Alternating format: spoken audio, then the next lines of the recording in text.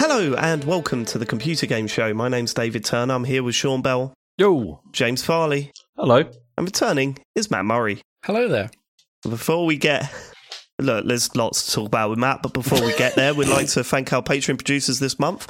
They are Aaron Patrick, the QuickBooks chap, Simon Nelson, Moomin Biscuit, Trans Rights are Human Rights, Dave Ernsberger, Colin Brown, Gasman, Rocketman76, Grey Dragon Claw, Smooth Monkey, Richard Sawyer, John Tempelli, Jackie Sniper, Sam Higton, Tom S, Stan, Philip with an F, Fred Fenge, Cena narrowly lost to David in the TCGS Con North Mario Kart Final 2023, John the Nelsmeister Nelson, and Ryan Cobain. Thank you so much for supporting the show. We really appreciate it. You can help the show live its best life by going to patreon.com/TCGS. Sign up to any of the tiers there, bonus shows, video watch-alongs, whatever, or the Full Nels crew, which is the best of all of the crews, believe it or not, including Tom Cruise. What was that? Not okay, Matt? You're right, mate, because you got what happened? Nothing. Just went snowboarding. Pretty uneventful. Oh no! So there was one time where we tried to order pizza and it took like an hour. That was mental. That was probably about it. You tried all the pizza. And we tried to order pizza and it took ages, and I was like, "Oh god, what story is this going to be?" And that was it. That was kind of the only moment of the trip. That's interesting. Okay, but you have smashed your arm into several pieces. That is something we referenced last week before knowing how serious it was. Yeah, I may have snapped my wrist on day one of the snowboarding holiday. Right. Oh, it's the best day Which is the only way to do it. Just get it out of the way. Yeah, get it in, get it done, move on. It's like, do you remember when you went on like school trips or something, or scout camps or whatever, and there'll always be that one kid that spunks all his money in the first day. you just think for the rest of the break, you just think, we're all having ice cream, mate, and if you didn't buy that BB gun, you'd be having ice cream too. Yeah, but a BB gun will last a long time though. Yeah, James has bought his Arsenal day one. A BB gun will last a long time. Ice cream's over in a few seconds, you know. It's like, Yeah, but it is yummy. Yeah, very yummy. And you've got no money to play the Teenage Mutant Ninja Turtles arcade machine. So what about that? We're all playing that right now. Yeah. With ice cream, with sticky fingers. Yeah, exactly. Matt, stop snowboarding, please. Can we grow up a little bit? Nah, I mean that's what Jill said. This is what happens if you start a hobby like this when you're 41, right? Well, the accident started when I was 40. Without going into too much detail, was it like because obviously it doesn't matter how good you are; these things can happen, right? Was this human error, Matt, or was this genuinely unavoidable? Well, no. So where it happened, I thought we were going to save it to the bonus show, but let's get into it now. But I will say, if you're not watching this on YouTube or Twitch right now, here we go. It's my wrist. Matt is such a professional that he's keeping the cast in shot at all times. It's quite incredible. I do have like a sling, but I can't be able to put it on. Right, sorry. So go back to answering. Anyway, Sean's but it happened on near the end of day one, and there's this bit where you kind of it's kind of like a slalom race. There's like flags. There's like a kind of a cordoned off area, and some people are like, let's go down this and do it as fast as we can. I wasn't going to do that because I'm not as good as everyone else. So let's go down this and do it as fast as we can. Yeah, because the whole point is someone in your head. It's kind of a race, like, but I am not good. Like some people have done the people on the trip. So they went for like 10 years plus, all of them. Like, anyway, one of them's like a former snowboarding champion. I'm clearly not on their level. This is my second trip ever, like skiing and snowboarding. So I'm not on that level. But I went down. It was fun, you know. And then there's one bit where there's a tunnel, and I basically didn't realise how kind of tight the corner was to get, you know, basically like brake really suddenly, turn right, and I didn't do it. And rather than like braking really suddenly and turning right and going down a tunnel, I kind of smashed into the bank / wall of snow, and that's where it happened. And then I got up. I can feel it was obviously very painful, but you know, so I got up. I like went down the tunnel, and then kind of about 30 seconds later, kind of sat down because the pain was so immense. Now I can see all my friends from work like down there, and they're like, Matt, come over here. And I'm like, I think I've done something bad here. I think this is really bad. I eventually kind of managed to get over there, and had some ibuprofen and paracetamol, and already it was getting swollen. And this is like a minute or so into it. Right. Anyway, so I had to like snowboard back down to the to the bottom of the mountain, and we had drinks and stuff. And then in the evening, we were like googling it, like, hang on, well, is this a sprained wrist or is this a broken wrist? You Google it. I mean, Yeah, this is not. No, because what is did this you sprained? Google? Smash arm on ice wall. No. We're basically saying, swelling now. like, there's this questionnaire. So, is this sprained or broken? And I'm like, well, honey, it can't be broken. I could squeeze it, I could twist it, I could do all sorts with it. I wasn't. I've never broken a bone before. Don't they even just have a sign that says "broken bones this way"? Like on these. Yeah, things. you would think they were. Yeah, they're sort of used to it. Yeah, possibly. But yeah, I just thought I've never broken a bone before. I assumed if I had, I wouldn't be even able to move the wrist. Anyway, we came to the conclusion that this is probably just a very, very severe sprain. Wake up in the morning and it's like it was off. It's the red. arm was off. It's red. There's like a little bit sticking out. I'm like, is that a bone? Hard to say. I could push it back in. So I was like, maybe it isn't. Then in the morning I was like, okay, I don't really bloody want to, but fine. I went to a pharmacy. Then I went snowboarding. I was livid, but I was like, fine, I'll go to pharmacy and just get like a bandage or a strap. That's all I kind of need to keep me going for the rest of the holiday. Because bear in mind, this is. Well, we got it on Saturday. Didn't snowboard on Saturday. Matt Murray diagnosing himself based on Google results. This is insane. So this was the Monday morning. I was like, okay, fine, I'll go to pharmacy. Went to pharmacy and I walked in the door and queued off a bit. And I said to the woman, hey, I've done this. And she's like, whoa, okay, so doctor's appointments are, I don't know, I don't see a doctor. I don't want to see a doctor. Just but Google's told me it's fine. Yeah, show me where like the straps are or like supports. And she's like, she must have thought, what? Yeah, okay. We walk over to like the display where, the wrist guards are and bandages, etc. And she started like going through the things and she's like, okay, so you know what? No, see a doctor now. I'm like, oh, for fuck's sake. She's like, look, I'll write down where you have to go. She wrote down this address. I walked down the road and I went in and I said, I've done this. Can I see a doctor? And I've done this. And they're like, well, you need ID. I had to leave, came back with ID. But the service is really good, actually. But yeah, went in there and had x-rays. And have you reviewed them on Yelp? No, because I haven't been used to like NHS where like if you don't get an appointment at 7:30 in the morning, you're basically fucked for all day. Obviously, it's a ski town, so they're obviously used to this. But I went in, filled out a form, showed them my ID and my UK health insurance thing, and they're like, "Yep, half an hour, I had an appointment." Anyway, had my X-rays and whatnot, and then the doctor came in and looked at the X-ray for literally half a second and said, "Yeah, broken." I'm like, "Fucking hell!" You can tell because there's this one piece here, and then this other piece should be the same piece. But by all means, Matt, get the strap based on the Google. Here's some more ibuprofen. Other stuff happened, but we're probably already going into too much detail. Sorry. Yeah. Sorry to hear that, man. That is genuinely shit. It was a really upsetting couple of days. And after that, I thought, fuck it. So I did like black runs, I did like airbag jumps, went in the park. But this is where I lose sympathy for you. That's where it goes away. I wasn't willing to I've snapped a bone now. I'll put myself in even more danger. I already at that point need an operation. It's broken. How much worse can it get? I might as well try and. It's a lot worse. It's most likely to just broken bone. But once you've broken more it, broken bones. It's gonna like that. That's the one place where it's going to give again, right? Yeah, well, so you've actually sort of protected your other bones. Just learned to fall in a different place. Anyway, just about salvage our holiday, but there's more to say about that. I'll probably say. Okay, well, we'll talk about that on the bonus show because people don't want to hear that. People do want to hear it, and they want to pay money for it, Dave. That's my stupid. Just don't be as blatant as that, Sean. You sort of weave the idea I think people into their brains. Appreciate the honesty. Patreon.com/TCGS for the full story. It's like those Twitch videos where it's like, you won't believe what happened, and it always ends in, and then and it goes back to the start of it, and then it goes, then you've got to go to the fucking profile and find part 2 because should we get to feedback? Matt, have you got any feedback on last week's show? I finished it today. I thought it was really good. I thought my best bit was actually Sarah's takedown of that Silent Hill game because it's really detailed. She did not like it. It was really detailed, and it was like, here's all the reasons why it's shit, and also the fact she absolutely dunked on Bloober Team saying they don't understand horror games and they shouldn't be anywhere near them.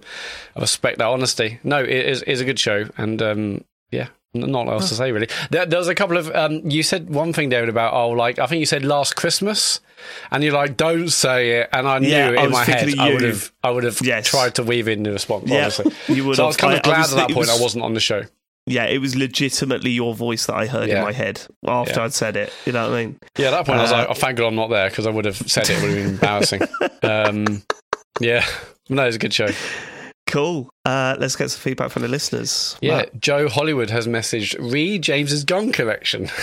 James, I just spoke to my neighbour Ridley Scott about your gun obsession, and as you are aware, he directed The Duelists, 1977, and The Last Duel, 2021. If he were to make a third instalment in his franchise, this time with pistols, you should answer the casting call as soon as it goes out. You would look terrific donning a wig of Matt Damon's mullet and wielding a pair of pistols, or a fourth slaphead, like the PS2 cover of Hitman Contracts. Think about it. I am thinking about it. I like the idea. Yeah. Can we? Well, look, we're doing that then. Yeah, we need to recreate that with you. How many pistols have you? How many firearms have you got in Germany? No. Are you that you're legally happy to speak about? And how many are you storing over here in the UK? We don't need to talk about this. Yeah, we do. We don't need to, but I'd quite James like is to. prepping, isn't he? We don't need to do any of this. It's just fun. It's just... Okay. Next. Mr. Scum has messaged. That's Mr. Scum. Dave, your brief rendition of Future Days from The Last of Us sounded more like bourbon gargling sleazeball Tom Waits than smooth-voiced Yarla Eddie Vedder. But I enjoyed it anyway. That's all. Cheers. Probably should have tweeted this instead. Yeah, good old Tom Waits. Oh, I say good old Tom Waits, but I do worry about the sleazeball Tom Waits. Yeah, that bit. threw me a bit. Is it he's bad? Not a pest, is he? Oh, I don't know. I mean, he's dead, isn't he? I'll check his Wikipedia page, see if there's a controversy section. Yeah, that's always the best sign, isn't it? It'd be a shame if it were. Although a lot of Tom Waits music, I try to like rather than actually like. You like the idea of it, rather I than like the idea of it. Yeah. I listen to it, and it's like, and I'm like, oh, for fuck's sake! Why can't I get into this next? I had your little soundbite in my head most of today, actually, for some reason. It made me laugh. Yeah, that one. Yeah, good stuff. Oh, God. Capone Adam, tin opener, it says here. Okay. I guess that's his of choice. Fantastic first guest episode 2024. Sarah was a joy as ever, though I did miss Matt's tragically underappreciated one-liners. Thank you, Adam.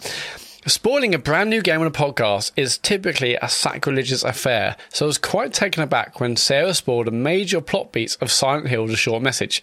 I think this might be a first for TCGS. Part of me thinks you could have got around spoiling by just discussing the harmful nature of the themes, but another part of me thinks, fuck you, Konami, and your shitty, socially damaging game. Right. It was interesting. I've not seen that podcast etiquette. Etiquette. Well, that's the episode title. Etiquette. I've not seen that podcast etiquette of avoiding spoilers for a new game being thrown out the window quite so quickly before. We have been accused of spoiling games that have just come out. I think the last time it happened was when we talked about the depths in the first episode of. I thought we were quite careful around that stuff for a few weeks. Anyway, we are. Look, we are. Yeah. Like, I've never got to a point where I've just thought, oh no, but yeah, some people are just like, there's a what in it, and or there's a crab in what. Mm-hmm. Don't know how that works, but Mr. Crab. Yeah, it's the spoiler stuff is so sensitive, and people have got different levels of it. But no, Sarah said up front that she was going to spoil it all. Like, and I think when a game is not only genuinely bad but also like offensive and handles really sensitive themes that badly, I think it's open season, isn't it? See, I don't agree with that. I think because some people might like the game, some people might think that they'll go into hating the game, but they shouldn't necessarily have the game spoiled for them. However, if we say up front, we're just going to spoil it, then it's kind of you've been warned. I don't know. I think if you give fair warning, there's no. I can't really see that as being an issue. But yeah, I kind of don't like the idea that we've deemed the game not good enough so we can spoil it. Like that's probably not the route we're going down, and we have been quite. We are, I think, personally, from my threshold, we're pretty good with spoiler stuff. But I know people personally that they're like, there's a level set in a jungle. Yeah. Why the fuck have you spoken about that? When an enemy jumps out, that's ruined now, isn't it? So it's a tough one to sort of manage, but hopefully we get it right most of the time. Yeah, it's kind of annoying because it really limits conversation when you say, I want to talk about that cool bit, but it's the right thing to do, I think, to limit it. Yeah, for sure. For sure. Luke Summerhays, can't believe Dave responded to Puppy in My Pocket without breaking into You've Got a Pony in Me Pocket. Shame. What's that? Got a pony in my pocket. Only fools. I got a pony in my pocket. Yeah, no, good point, actually. But yeah, I missed that one, Luke. I'm a plastic fan. I'm a plastic. Yeah, it's a fake fan. Oh, Luke also says, appreciate you. He doesn't even live in London. We all remember Push Button Joe, don't we? We do. CDs and the playing music. Did you know PS5 can't play audio CDs? Xbox X can, but you have to download an app. Isn't that fucked? There's a surprisingly reasonable explanation for it, but I won't tell. Read a book. Much love. Well, we know. Joe Push Button. Spoke about it, isn't it? It's licenses. Yeah, it's want to pay the license for it. The Red Book standard is owned by Philips, I think. I mean, it's weird because it was created by Philips and Sony, but for some, I think Philips control the licensing for some reason. Yeah. Yeah. And it's like, so it's like with MP3s, like, which is even weird because with MP3s, it's like the codec is free unless you are bundling it with a device that you're selling.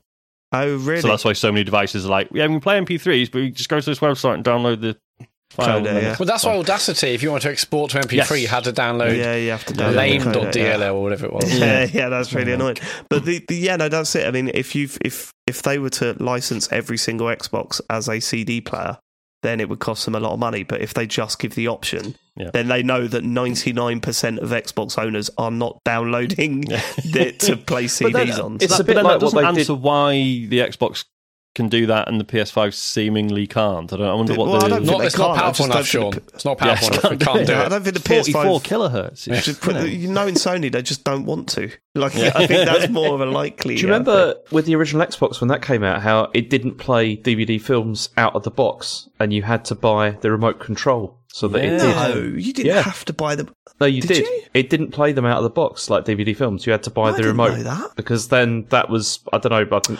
I tell you why I didn't know that, because mine came with the thing. Because if you bought a they called it?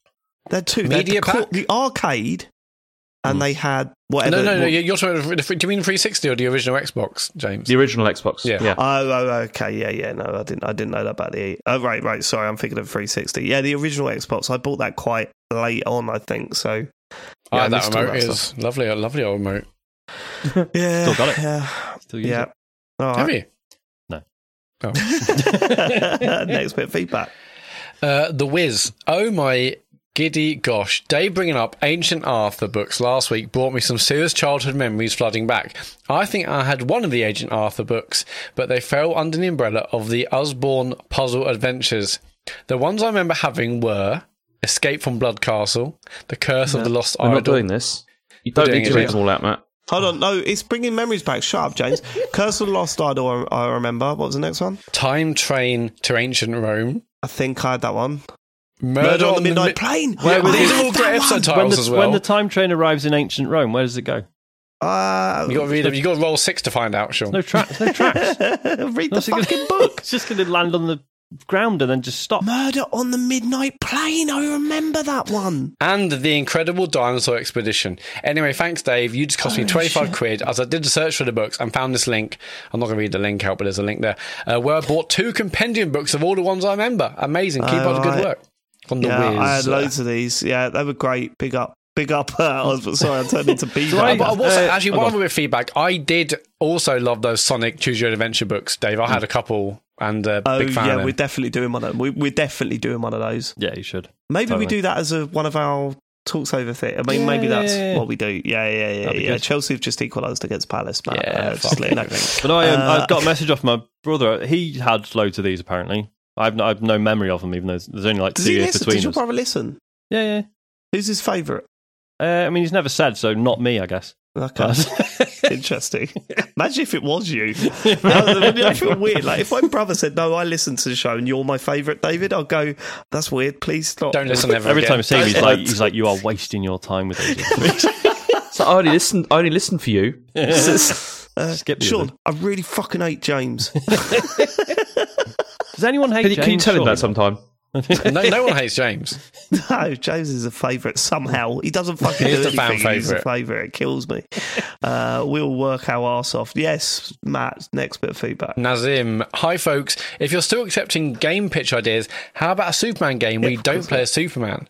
Picture a Sin City-esque game where you build up a managerial town, only for Superman and the baddie of the week to occasionally level parts of it during a slap-off. Imagine going to a publisher and pitching his idea, though. You're going to do a Superman game, so we're going to pay for the Superman license. That's quite pricey, but what are we going to do with it to make sure people buy it? Oh, you're not going to play as Superman. You're just going to play as a normal person. Superman just flies over every now and then. I mean, this is arguing that Superman's essentially going to be a natural disaster, from time to time. Yeah, someone must have modded that into like SimCity or something. Yeah. You see, because when I heard the first half, I thought it was going to be like you're just a regular punter trying to like survive in the city while buildings are crashing down and stuff.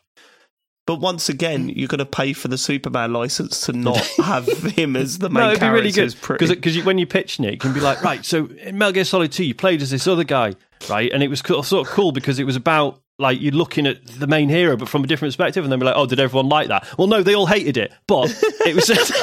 They moan about it to this day. It's also, I read this. It says picture a Sin yes, City. I was about to ask that. And I was just thinking, is this like film noir? Like, I think you mean Sim City, right? Yeah, but I pictured like noir style. It's probably supposed to be Sim City, but now I like Sin City in that style. Okay. Well, thank you very much for your feedback, everyone. Yeah, go to tcgs.co/dear tcgs, leave your feedback. I mean, it's probably time to go through the news, isn't it, James? But look, if you're listening to this when the podcast comes out on Wednesday, obviously we don't know what this Microsoft stuff is. It's absolutely ridiculous, and I'm getting so frustrated that we're putting this out on Wednesday, the day that everyone's going to find out what the fuck is going on. The day before, right? Sitting there going, no, it's the 15th they announced it. Thursday. Yes, it's a Thursday. It's Thursday. So that gives us a bit of breathing room then. We should probably now talk about what's happened. Yeah, so in the last few hours, Microsoft have confirmed they're doing a podcast on Thursday evening to talk about the future. Fucking turf. What are you trying to get? Well, hello there. Well, you have to explain what we're talking about rather than like the Microsoft thing. No, I agree with you. I'm saying get off our turf to Phil Spencer and Xbox. Oh, right, okay. Well, releasing a gaming podcast, are we now? Oh, they've seen the success that we've rated, and they're trying to get a little piece of that pie. Are they going to get Major Nelson back for that podcast? Are they going? I thought you were going to say, are they going to plug the Full Nels crew at the start of that podcast? Ask for Patreon subscribers, please. Right, the news, James. Let's get to it. Yeah. Yeah. So there's been obviously a lot of nonsense and a lot of chat about this over the last week. It's been a bit crazy, but it turns out that, I mean, the most recent thing I've got here, apart from the fact that they're finally going to reveal whatever this is on Thursday, as Matt just said, is that Phil Spencer called an all-town staff town hall meeting last Tuesday. Beg your pardon? An all-town staff stand-up. All-town staff, whatever meeting. It's all staff, town hall meeting. Okay, look, I misread it as I was reading it and then got stuck and then continued. He's calling nonsense. An all-hall staff and town meeting. Soiree. Yeah. So anyway, this all-town staff meeting... All-staff town hall meeting! Town staff. If you live outside of town, you're not welcome to the meeting. This is just strictly for town staff. This is just for the town staff, please. the Microsoft town staff. So this all town staff thing, right? They had this last Tuesday, and this is where they tried to address the rumours about the fact that Xbox games might come out on other platforms. Basically, according to Eurogamer, Phil Spencer said this didn't mean that they weren't still committed to Xbox. Right. And, that also, apparently first-party games might be coming to multiple kinds of devices, and then they're going to talk about this later. The fuck does that mean? And that's the thing, we don't know anything about this at all. It's, it sounds like it's probably more than Sea of Thieves is coming out on PlayStation, yes, but probably not as much as being like, we're not making hardware anymore, because... Mm-hmm. Phil Spencer's already said they're not going to do that. I think right. Okay, so for those of you that are not following this and don't know what we're talking about, this all started a while ago when some rumours were being bandied about that Microsoft was going multi-platform. with their or Xbox was going multi-platform with their Xbox exclusive games, right? There was a few that was mentioned: Sea of Thieves, Hi-Fi Rush, different games were being mentioned. And by the time we recorded last week, pretty much every Microsoft game or Xbox game had been mentioned in this rumor. You know, even Minesweeper. Yeah, even Minesweeper. But we'd seen Gears of War being mentioned, and we'd seen all these big games that Xbox put out. I don't know why Space Cadet Pinball, for instance. All right. That's Fusion enough. Frenzy. He's on the wiki. Get out. Okay. Is it called Space Cadet? Is it called Space Cadet Pinball? It is, yeah. So- Yeah, big stuff. So Microsoft have now announced that they will be doing a podcast next on Thursday, explaining what this is all about. And I think where we're all sitting, based on what we've been saying to each other in the WhatsApp groups these past few days, is that clearly it is not as simple as we're releasing Sea of Thieves on PlayStation, but we don't think it's anything mind blowing, because why would they do it on a podcast? Like it feels like it would need something a little bit more substantial if it is. We're heading out of the console race and just turning into a publisher, which some people are saying is going to happen. I can't see that happening. Nor can I. What I think, if this is, there's an article on The Verge that come out today that seemed to suggest that what the announcement is going to be is that Hi-Fi Rush and Pentiment is coming to PlayStation, with Sea of Thieves being promised down the line.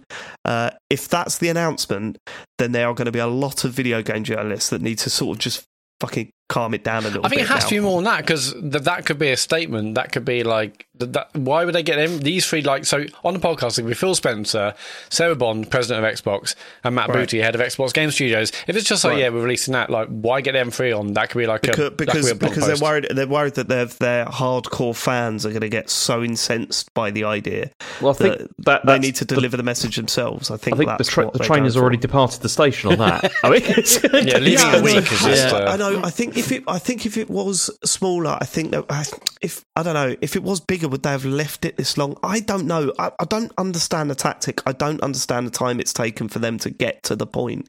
My thought about that is that it's like they were, leaks happened. They were caught unawares, and they didn't have everything ready and all the ducks in a row for them, right? Just because it's been say for the GTA trailer, I mean, it's very different obviously, but that got leaks and they're like, okay, fuck it, was press published, we're ready to go. Yeah, and Xbox have done that in the past. Yeah, Xbox but for have this, done exactly that in the ready. past. When the Series S, all the information about the Series S leaked, they went, fuck it, here's all the information about the Series S, and that was a console launch. So they've got history of reacting to news leaking and dealing with it quickly. They have actively chosen not to do it this time. Yeah, and it feels like a marketing ploy at this point. Like they're building up all this information, so everyone's going to be listening to that. I was going to say, I think you're giving them too much credit. They just let other conversations fill that space, and that's going to change how we perceive whatever the official announcement is, regardless. Like if they jumped in and said, "Here we go," we've had a week of people kicking our fanboys.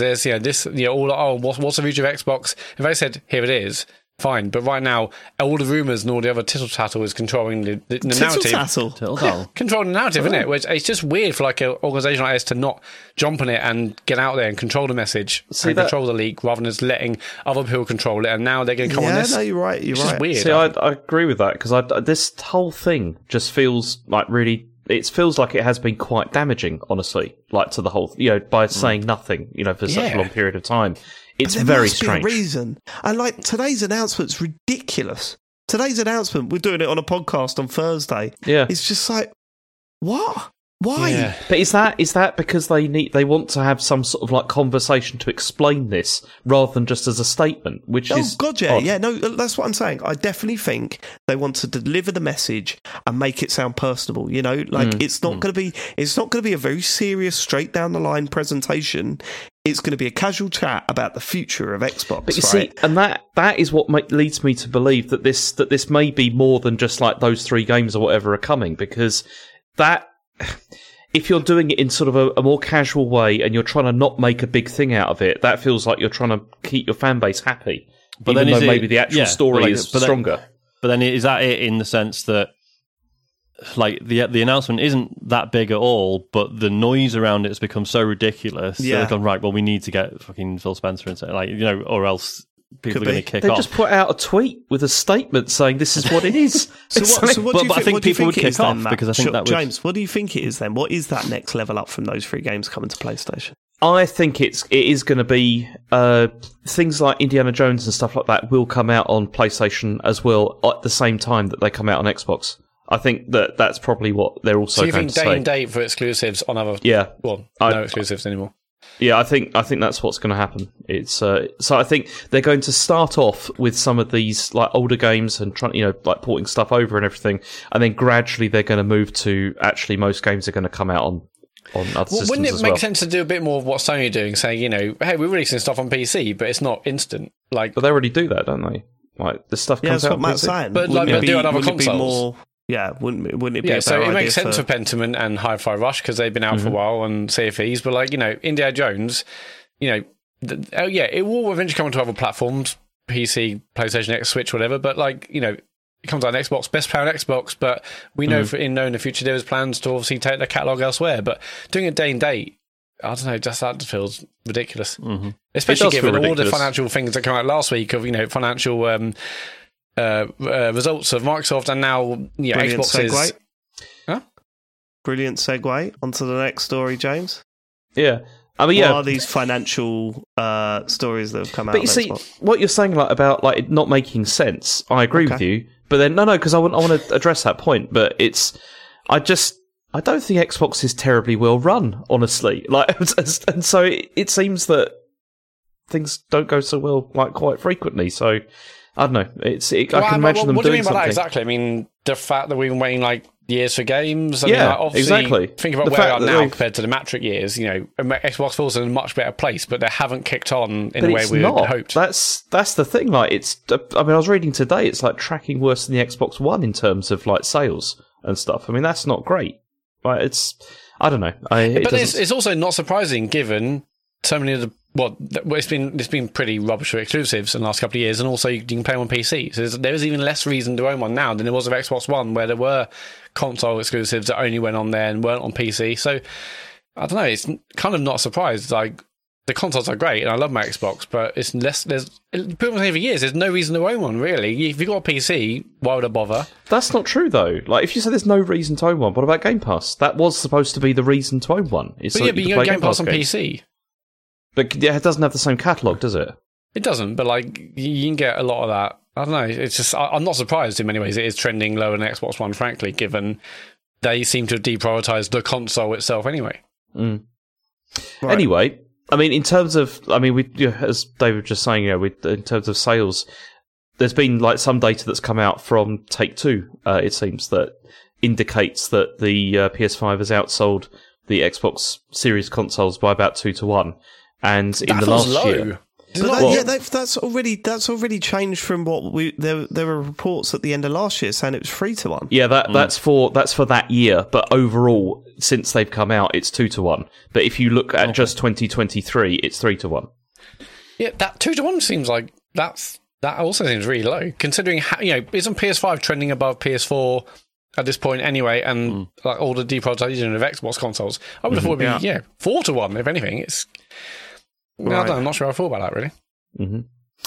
Anyway, moving on, we've also got the FTC who are trying to get involved again, because basically they're arguing that because of the layoffs that happened at Activision, this proves that Microsoft have not sort of fulfilled what they were supposed to have done with this merger. But the idea was supposed to be that they indicated that Activision was going to kind of operate as a limited integration studio, right? And that it would be kind of separate from Microsoft to a degree. But by having all these layoffs, it kind of indicates that that's not the case, and that it is a very integrated company. Mm-hmm. Therefore, this should be looked at again by the FTC. This is the argument. And but Microsoft have responded. They said, consistent with broader trends in the gaming industry, Activision was already planning on eliminating a significant number of jobs while still operating as an independent company. The recent announcement thus cannot be attributed fully to the merger.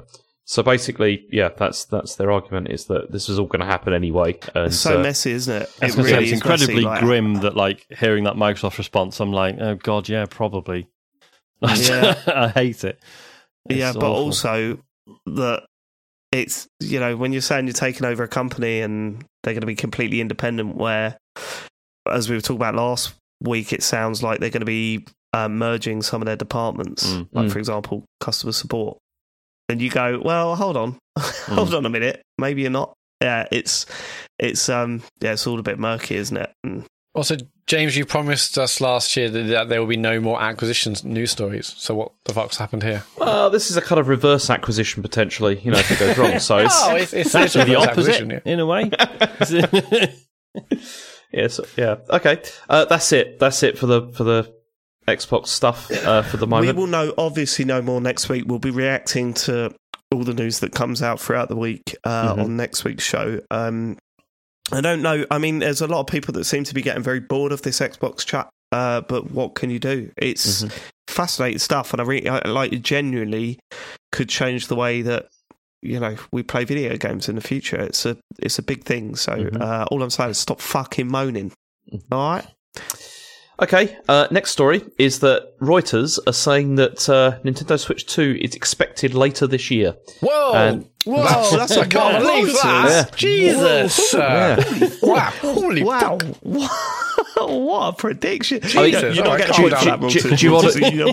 We're not allowed Calm that down, prediction. Reuters. It's too obvious. I mean, do you want to hear something even more amazing from the... You don't get a Reuters? point for this, Royce. So they said Nintendo's Already done current Switch handheld console already includes NVIDIA's Tegra X1 chip. A new version of the Switch console expected this year is likely to include an NVIDIA custom design. So that's there you go. That's Great Fucking work. that's a great story. Yeah. Holy shit. And people New say we're console will boring. have new trips, but yeah, it's, Listen to that.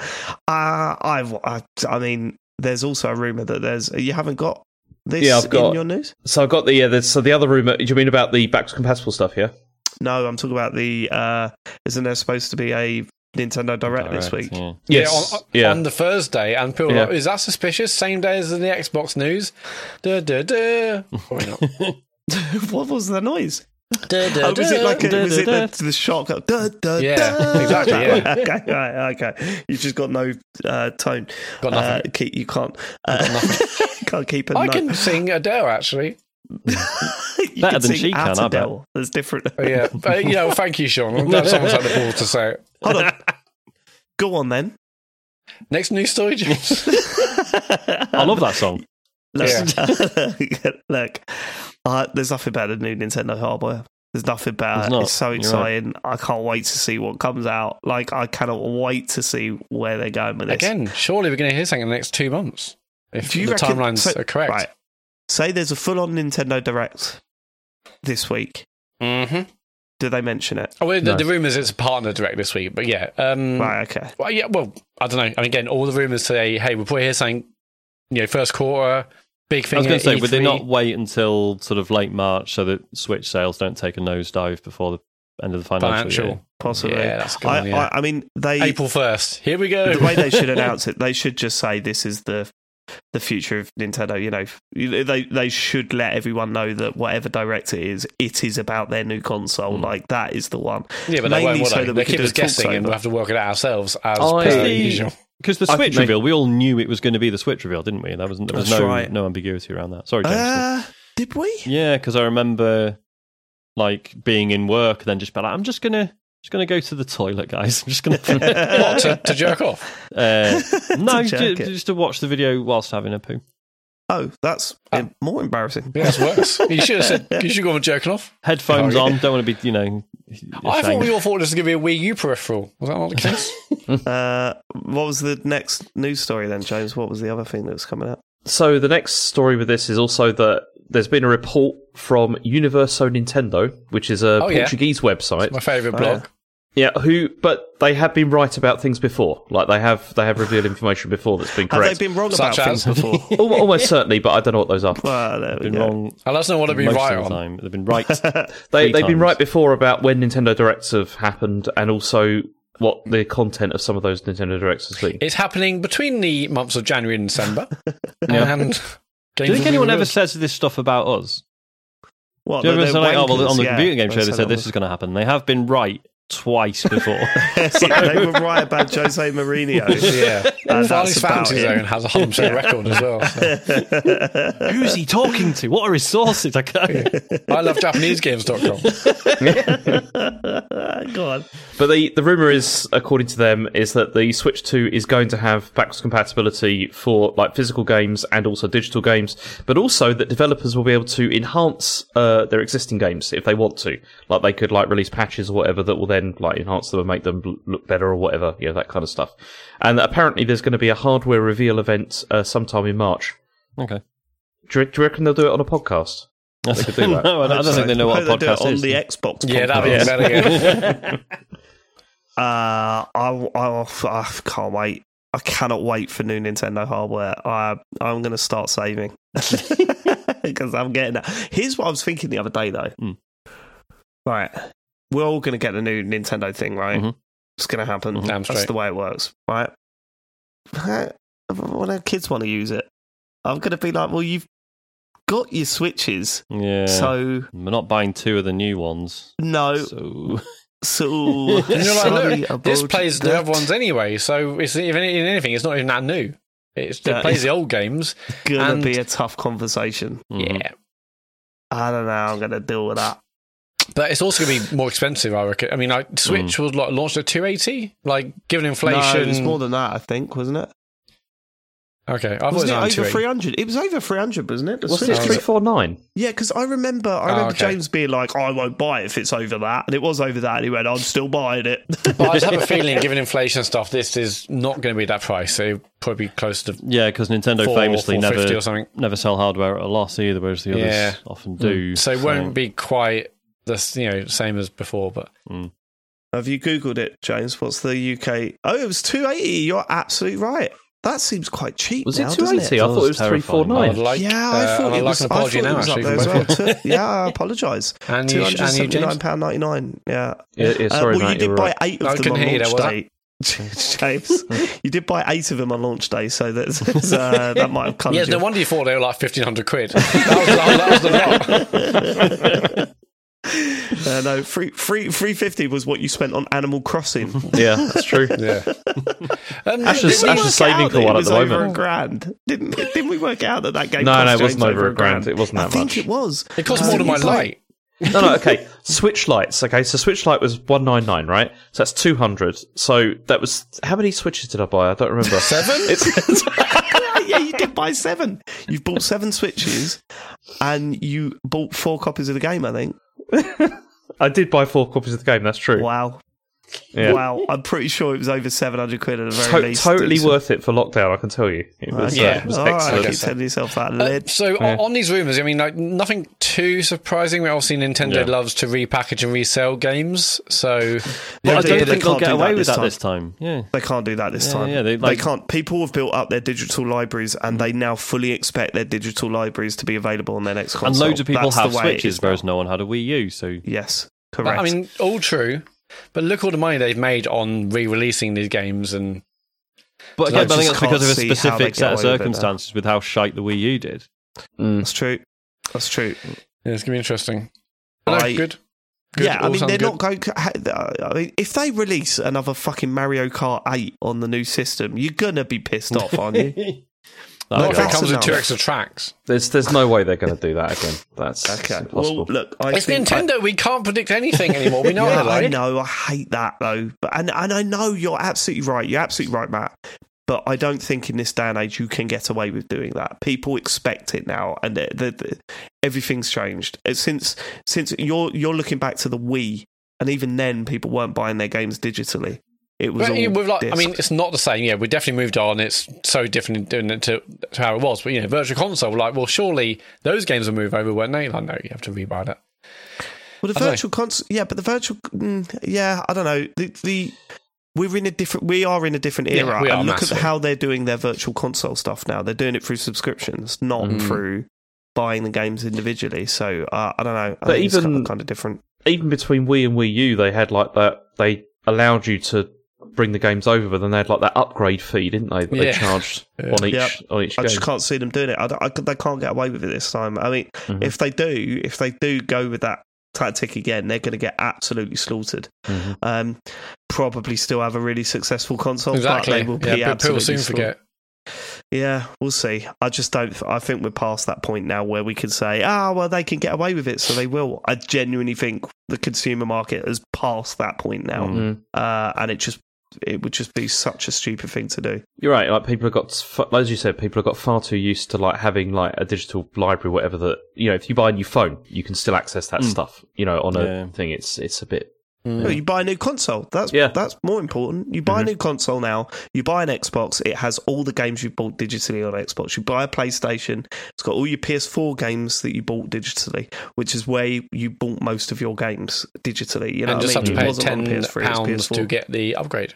Well, no, because you could still play the PS4 versions. You could. So here you can still play the Switch 1 versions on your Switch 2, but if you really want, bells and whistles, you have to pony up some cash. That's possible. I can see that happening. Yeah, but like developers doing that to get a bit of, to pay for the upgrade. Because enhancing their games takes time and effort and money and resources. So more power to them. I mean, I wouldn't be surprised if some do that.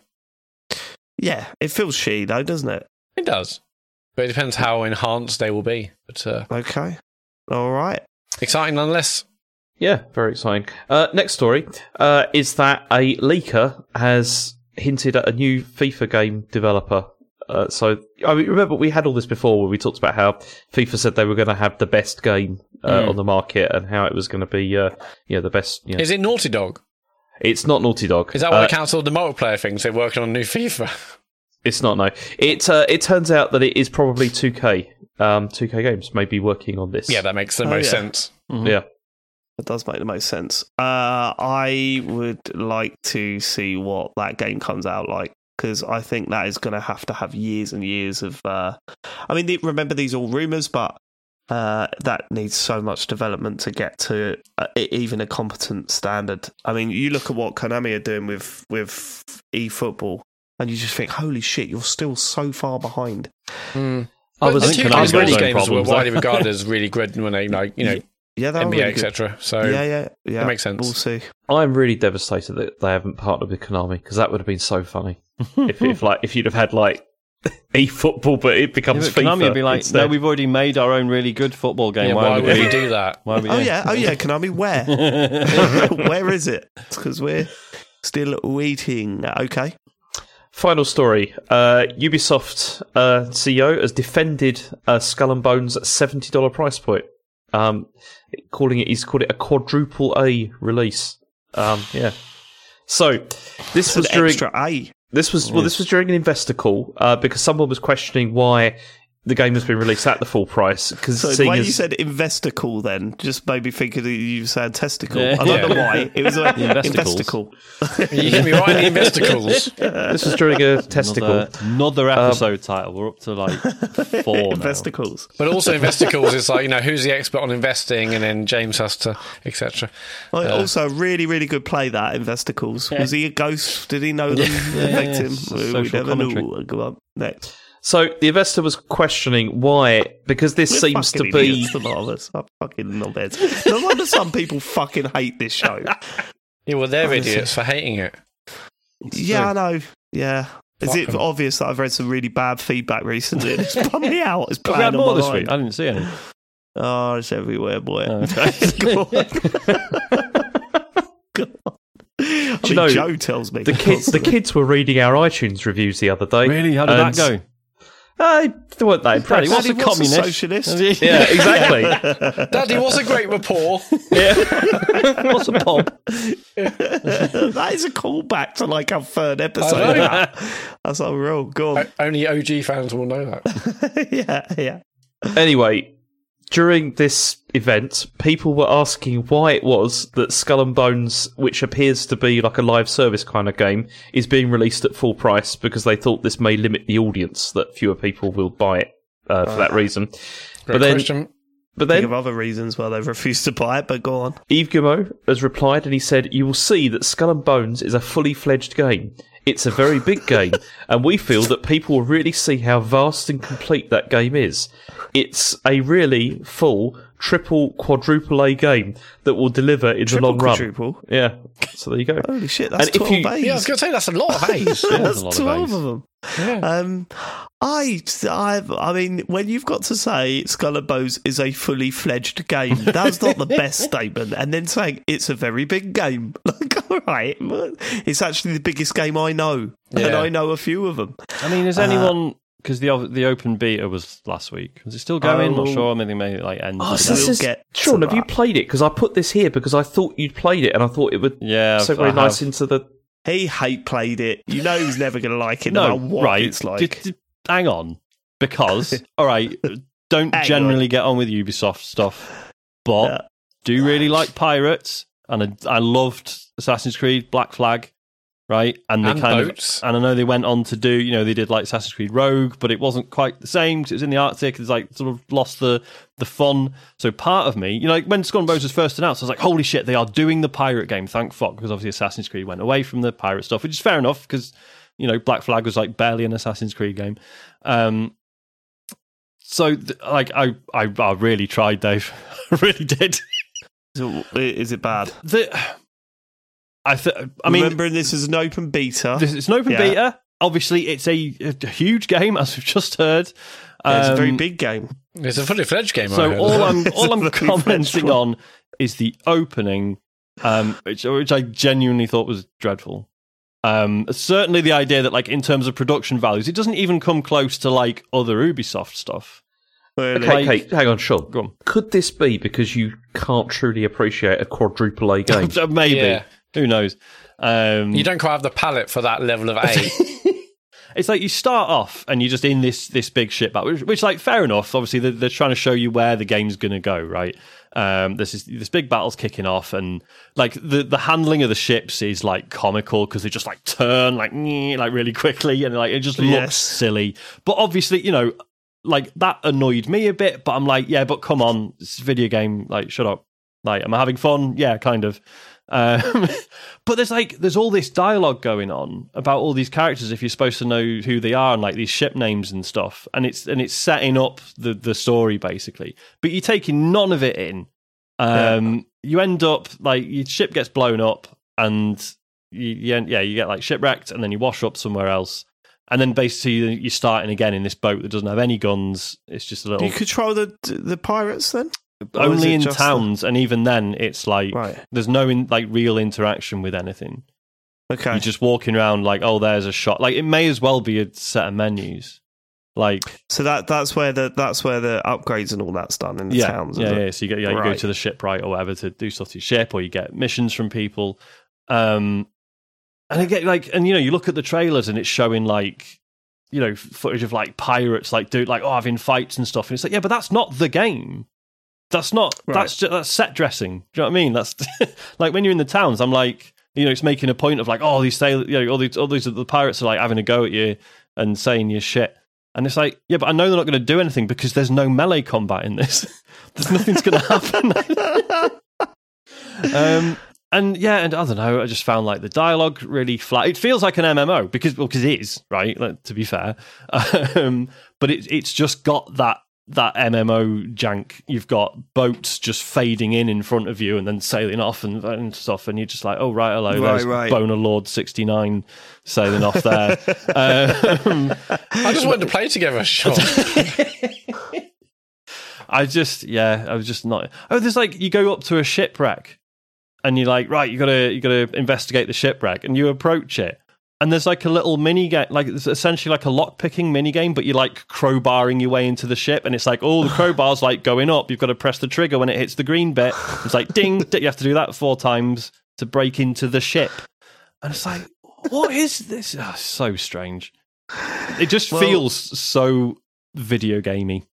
Without there being that many reports about the game, we all felt that it had a troubled development, didn't we? Even though there were no reports to confirm that. Well, that's what's so sad is that, like, yes, you do this intro bit, and you know, and it's sort of impressive, and then it does this like intro cutscene where it like lists all the Ubisoft studios that worked on it, and there's literally about 7 or 8 of them. Shit. But again, and you're watching it thinking like, God, it took this many people to bring this together to something they could actually release. Yeah. So what you're saying, Sean, is you're not going to go for the £100 premium edition? Yeah, no, I don't What think do you I'll... get in the £100 premium edition, James? You get 2 extra missions, good, cosmetic items, and a smuggler pass to unlock the premium battle pass. Okay. So there you go. And you get a 5th aid, didn't you? Almost certainly. Pubis made the same joke as me in the chat. For fuck. Let's stop with the aid gags. We're done with the aid gags, okay? I feel like even if you are into... Shut the fuck up, Matthew. This is what gets me. The amount of people that go, oh, Matt's great jokes that everyone misses. That was shit. Yeah, I've had a week off. I'm working up to the good stuff. Fucking, can you take another week off, please? It'll take even longer then. I feel like if you're into, like... typical Ubisoft stuff, which is very cinematic, very, very polished, highly produced, like cool cutscenes. Did you Folio in the chats just said break the other arm? Fucking hell, did you Folio? Sorry, it was the wrist. Sorry, Sean. Get it right. No, I don't think you're going to get that from this. Like, I don't really know who this is for, which is a shame. Perverts. Yeah, probably. No, I think there are some people that I think they're going for the people that liked Black Flag. Well, genuinely, I think they've. That's me. They though. think there's enough Well, of that's them. Sean. Yeah. Yeah, but you're not like a proper. You're not like an Ubisoft guy, are you? I'm a Black Flag guy. Yeah, but I think they're going for the Assassin's Creed. But that's what I mean. Though. But if you've played loads of Assassin's Creed, you'd just be like, "What the fuck are these cutscenes? These conversations are so stilted and weird." And yeah, I don't know, man. I can't see it doing well this game. I'll be honest with you, but hey, we haven't played it. We've only played Sean's only played the open beta. So let's see what that's like. It's probably going to be wank. I'm just worried that we're going to get like pseudo-site. It's probably going to be shit, isn't it? Is that it for the news, James? That is it. Yeah. It's time for what you've been playing. Then I mean, we've already touched on it, but let's talk about Foam Stars to start with. James and I have played Foam Stars, which is the game that you may have seen on many Sony. What do they call it? What do they call that one? State of Plays or whatever. Yeah. And the moment you look at it, you go, "Oh, look! Someone trying to do the Splatoon thing, where it's an arena shooter where you're actually spraying foam, different colour foam all over the levels." And Sean, it's exactly what you think it is. What do you think it is? You've not played it. James and I have had a few matches on it. What do you think it is? I mean, obviously, there's the Splatoon comparison, but I mean, even from what we've seen, I did wonder if that was unfair, because obviously it's not like it has like the swimming mechanic, right? It looked like you were like filling the environment with the foam rather than just coating surfaces. You are, with but instead of swimming, you're just surfing on the foam. Okay, fine. Yeah, it's shit. It's really? It's a shit game. Oh, yeah, it man. is. I don't like being really harsh on games. The idea of someone trying to do the Splatoon thing on a different platform, because obviously Nintendo, it's the only place you can play that style of shooter. So I'm not against the idea of someone trying this, but they just seem to get everything completely wrong. Like visually, it's a fucking mess. You know how when you play Splatoon, throughout all of the matches, you know exactly where you are. Yeah. Like, you know exactly what the battle is, where you're supposed to be going, how you're supposed to be earning points, how you're supposed to be helping your team. You have none of that feedback visually from this game. It's just you're spraying foam everywhere. That's it. It really got like the end of each round. We were like, so have we won or what's happened? Whereas Splatoon, you basically already know before it even before it announces it, right? Yeah. And you're thinking, right, let's push, stick together, push. There's so the mechanic is right. You start off with the like I can't tell you, Sean, even after playing 4 or 5 matches of this, what is more important, filling the level with foam or killing opponents? Right. Yeah, I'm still not sure at all. Because I think you get points for killing opponents, which you don't really get. It does add up on Splatoon, but it doesn't count towards your team score, does it? Killing opponents. It's just that the benefit of killing opponents in Splatoon is that it benefits you because it means your XP goes up more quickly. Right? Yeah, your XP goes up, not for the team though. But not for the team, right? Making it better for them. Probably. So in this, you run around spraying your foam everywhere. Then you come across one of their guys, and you're shooting them with your foam, and it's making that doo, doo, doo, doo, doo, doo sort of sound that it does in Splatoon. So it's nick that. And then when you die, you go into a big ball of foam, and you can either be saved by someone surfing into you, or you get killed if you surf into them. So you put them in the big ball of foam and you surf it. Yeah. But it's really not clear who's doing what. Yeah. Like, it looks so ugly, the game, visually, that you're kind of like, are they dead or are they not? Is that foam, or is that a competitor that's in a ball of foam? It's so wildly confusing that you just look at it and go, what's the fucking point?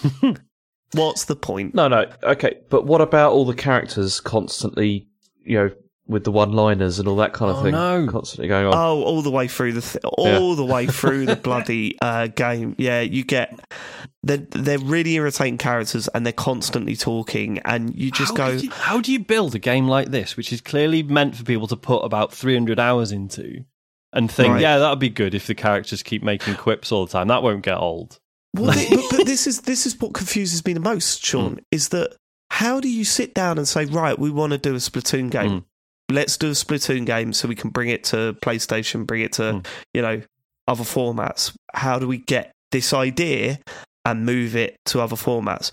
Right, we don't want it to be exactly like Splatoon, so let's just miss the point completely, entirely, and just make it as irritating as possible. What's that? You finished a mission, right, back to the arena bit, like the town, the equivalent of the town in Splatoon. It just kicks you right back there. And you just think, holy shit, like what you've just, this is awful. This is awful. Before you start, there are 8 characters to choose from? Yeah, which is also strange because you do the tutorial and you're playing as a character. Yeah. And then you go into like the main sort of lobby area, which is also not as good. Like, okay, we know we joked about the whole 30 frames thing, like with Splatoon, but at least it feels like a kind of like alive. Yeah. It feels like there's things going on. This feels like this is a joke. Totally sterile. And also like the first thing I did was I went over to one of the kiosks where it's like, oh, there's a load of microtransactions here, that you can have, so you can like spend like quite a lot of money like on stuff that you could get for your character and stuff, or change stuff.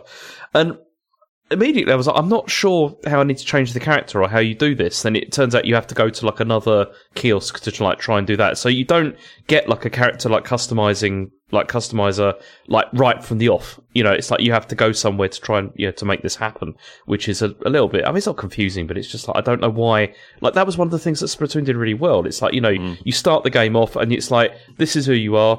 What do you want to look like? It's like, why wouldn't you do that? I don't understand. It's strange.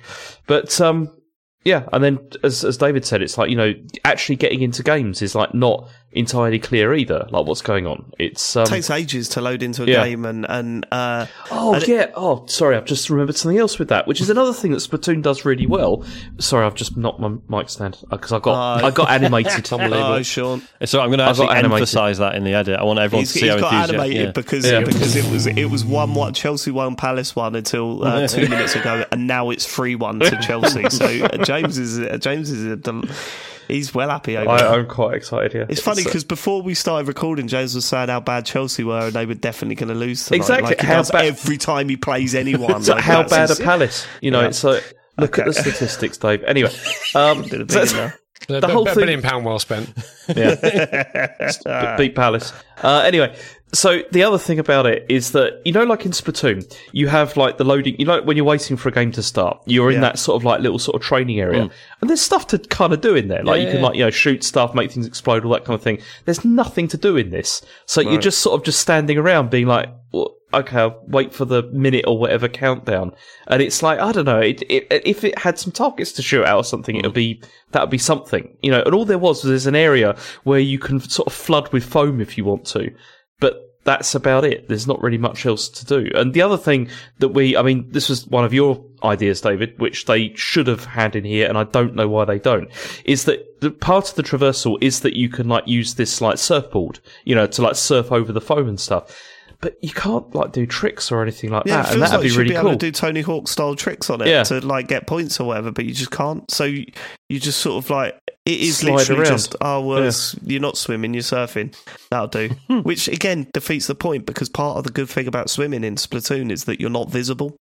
Whereas, like, now you are totally visible. Like, it's totally clear where you are. It just gets everything wrong that it shouldn't get wrong. And it, if you're sitting there with a PlayStation 5 and a PS Plus subscription, because this is available on PS Plus this month, and you're going, well, I want to play something a bit like Splatoon, I would say, well, instead of downloading that's included, go and buy a Switch and buy Splatoon. It's well, but that's hundreds of pounds. Yeah, but it's hundreds of pounds better than this. So, this is not an equivalent. This isn't something that you should go to and think, oh, I want to play a Splatoon style game for the first time. Just don't. It's not very good at all. I hated it. Like, I actually hated it. I'm never going to play again. What a shame. No, I mean, I as soon as we... Well, yeah, it's a bit of a shame, because I think it would be good to get a game like that on a different system. This is not it. This totally gets it wrong. I mean, we finished playing, quit out and just deleted it straight away. I was like, I'm never going to touch this ever again. It's it was disappointing. Do you ever do that? And it's like I hope the developers feel this when I delete it. I hope someone goes like, oh fuck, oh ow, that was yeah. It would be nice if a little ticker come up on the screen and how many people have deleted your game, and then it just goes up one. I mean, like one of those big flapping. I mean, that probably is like from the start of a day on Groundhog Day. That probably is a metric they have access to, right? Like how many people played it for 10 minutes and then just never again. You can assume they deleted it. But and knowing the shit games that James has played to 100% and seeing that he's deleted that game, even this I couldn't bring myself to persist with. It's not the only new game we've played this week, though. I think so. Myself, Sean. Oh, you haven't played it, James. That's all you played. Foam Stars. That I've played nothing else apart from Foam Stars. Okay, this week. Rather, I've written down here Helldivers 22. Oh, blimey! But what I meant is Helldivers 22. To play the other 21 to know the story. All right, shut up. I have only done the first 2 missions because this came out just before I went on holiday, and I haven't had the chance to play anymore. But I can already tell that it's got a lot of potential. It's going to be really good fun. Well, this is it. It's a funny one because potential is the word. Because it's had a funny old launch week in that it's done. How do you mean? Well, it's done insanely well, but had loads of bugs, server capacity issues. That's what you're shooting, isn't it? Hey, and it's clearly really good. It's just been and the devs have been amazing. They've been like firing out patches every day and stuff. Like things have already improved a lot. But yeah, initially, because I was thinking like, oh fuck, because obviously we've had the ongoing sort of. I keep saying it's going to be good, and I didn't seem as convinced, and I was just like, fuck me, if Dave plays this on launch day, he's going to hate it because like just matchmaking wasn't working. I should explain what it is and why this stuff is important. It's a co-op third-person shooter. If you haven't seen the trailers and stuff, it's very clearly heavily ripping from Starship Troopers in that it's you're part of this intergalactic army where you're constantly being fed this propaganda, right, about like, oh, these alien bugs are threatening our way of life. You are very clearly just going to their planets and destroying their shit, right? It's not even trying to be clever, is it? I mean, you literally, one of your objectives is to raise the flag and salute it, like as it's going up. It's this is it, because stupid. The humour in it could run the risk of becoming very one note, and it does a bit like some of the call outs when you're shooting bugs and you guys shouting like "have a taste of democracy" or whatever. That gets a bit for like the 50th time that starts to do that. But like the tutorial when it's like teaching you how to heal yourself, and it's like, oh, walk up to the injury simulator, and you're like, okay, and you push the button, this spike just goes into your chest. Yeah, that was quite funny. I also loved how during the tutorial, every new area that you walk into, it says that the guy goes, right, now this is the real deal. Like every time you do it, it's a grenade throwing bit, and then you go and pick up a gun. Right, okay, soldier, this is the real deal. It just made me laugh every time. I thought it was really funny. There's some genuinely like really smart writing and stuff, and Yeah. But yeah, basically the whole thing is, yes, you've been sent down onto these planets. Yeah, you've got objectives. You've got your main objective, which is usually like take out a load of bug eggs or secure like a hard drive that's got sensitive data on it or whatever. And then there'll be like side objectives as well. So you obviously all you have to do is the main objective, but if you're feeling confident, you go for the side stuff as well. You can earn more resources and stuff. The other thing is that you have these what they call stratagems. So obviously you're soldier, you'll have a machine gun and a pistol and some grenades or whatever, but you can call in like airdrops. So you hold the left bumper and you have to like tap in like sequences on the D-pad, and then you like throw a little marker. Yeah, I don't know how I feel about that. Are they random or are they always the same? Yeah, okay. So you can learn them. Yeah, because it feels like eventually you'll end up, especially recalling a teammate is such a big one. Yeah. To do. Yeah. Well, actually knowing that off by heart. It's interesting really because when the first Helldivers came out, that was quite soon after Magicka came. So the same developers made this game Magicka, where it was. To look at it, it was like, oh, it's like a top-down like fantasy RPG. But the joke was like it was actually an action game, and to do the magic spells in it, you were learning all these button combinations, right, and having to figure that out. And you could very easily get your mates killed and stuff. So when Helldivers 1 came out, it's like, oh, it's sci-fi Magicka, basically. But Magicka was that long ago now that I don't think people are going to necessarily draw that comparison anymore. So yes, you might look at this now and be like, well, why am I tapping out these combinations? Whereas previously it just felt like an obvious evolution of something else. So yeah, you got to tap these combinations out. You might get them wrong because you're panicking because there's bugs coming at you or whatever. And also it's very easy to get your mates killed either by dropping stuff on them. You can call in airstrikes and then maybe realize one of your mates has like wandered over to it by accident and you're like, get out of the way, he's going to... I just shot John in the head. Yeah. He was running away from some bugs and he ran across the line of fire and just killed him. He was like, it's easily done. Killed me. Which, when you're playing with mates, is all part of the fun. Not so funny when you're playing with randoms.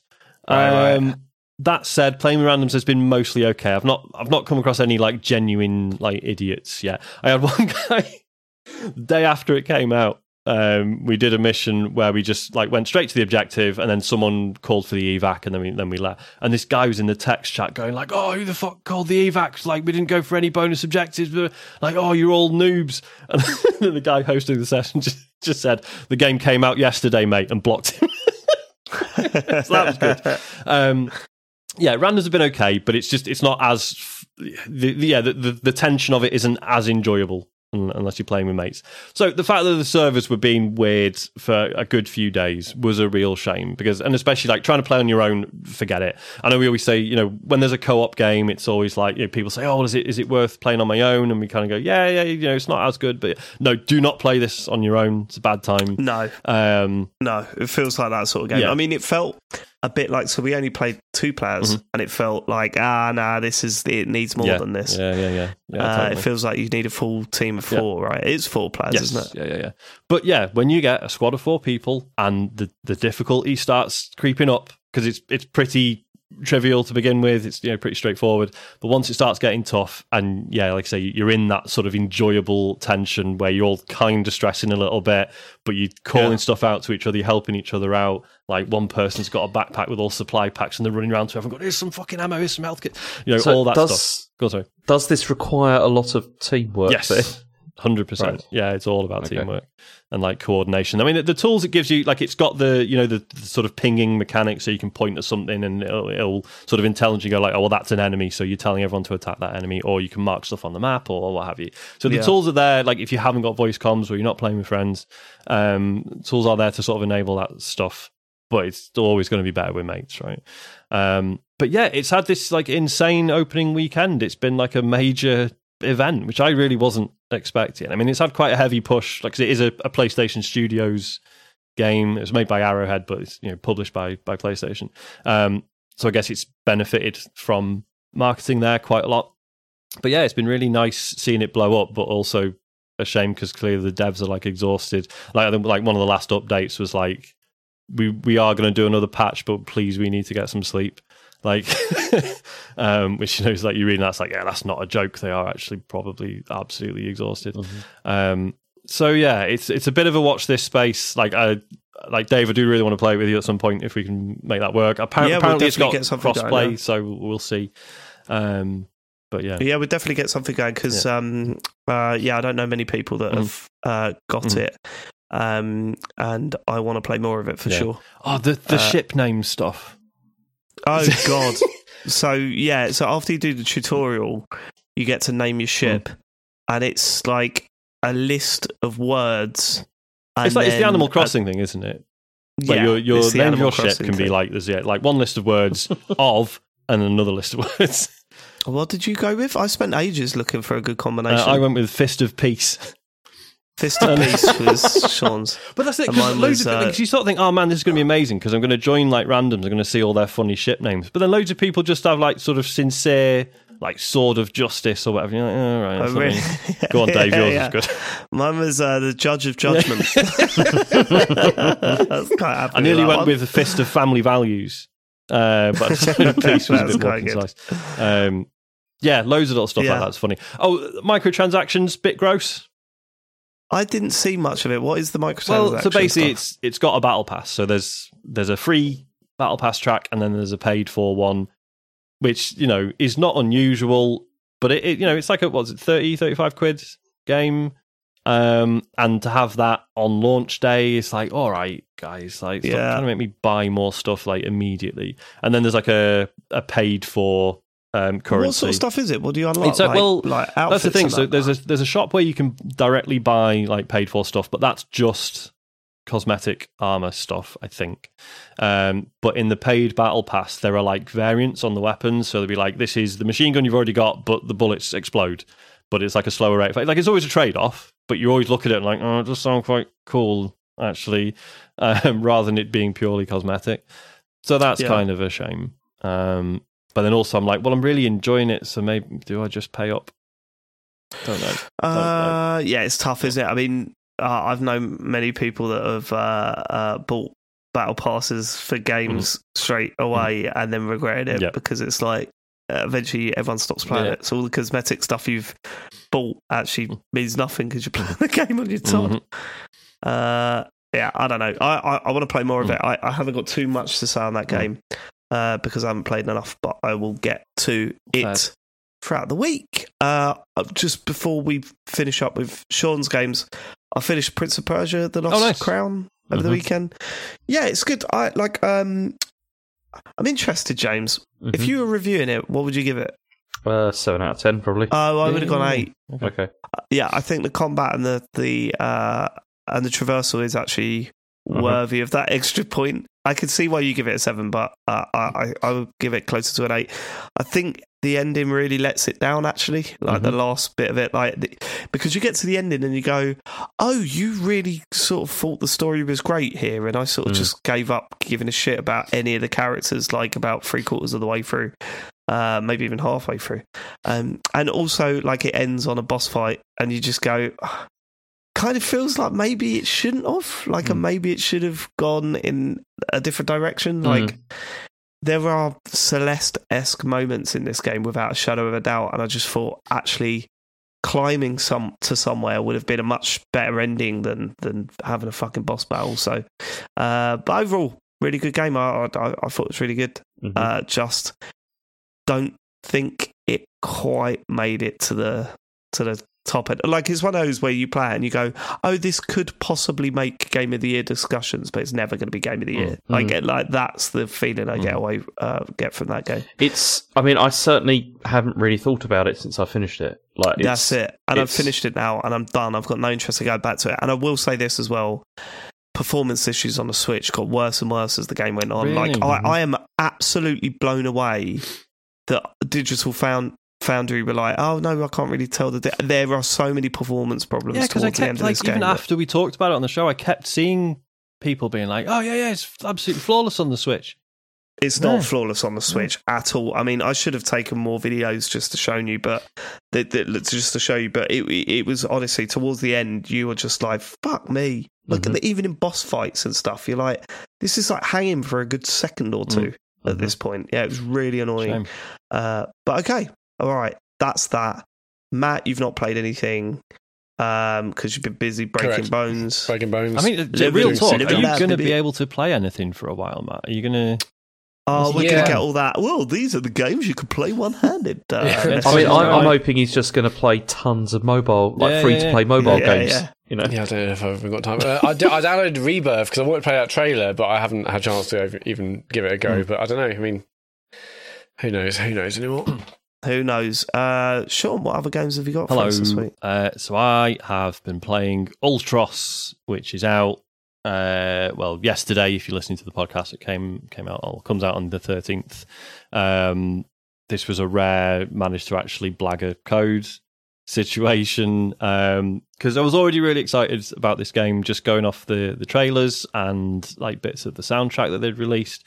If you've not seen this game, you need to just Google it, because certainly like the first thing you need to talk about with this game is the visuals.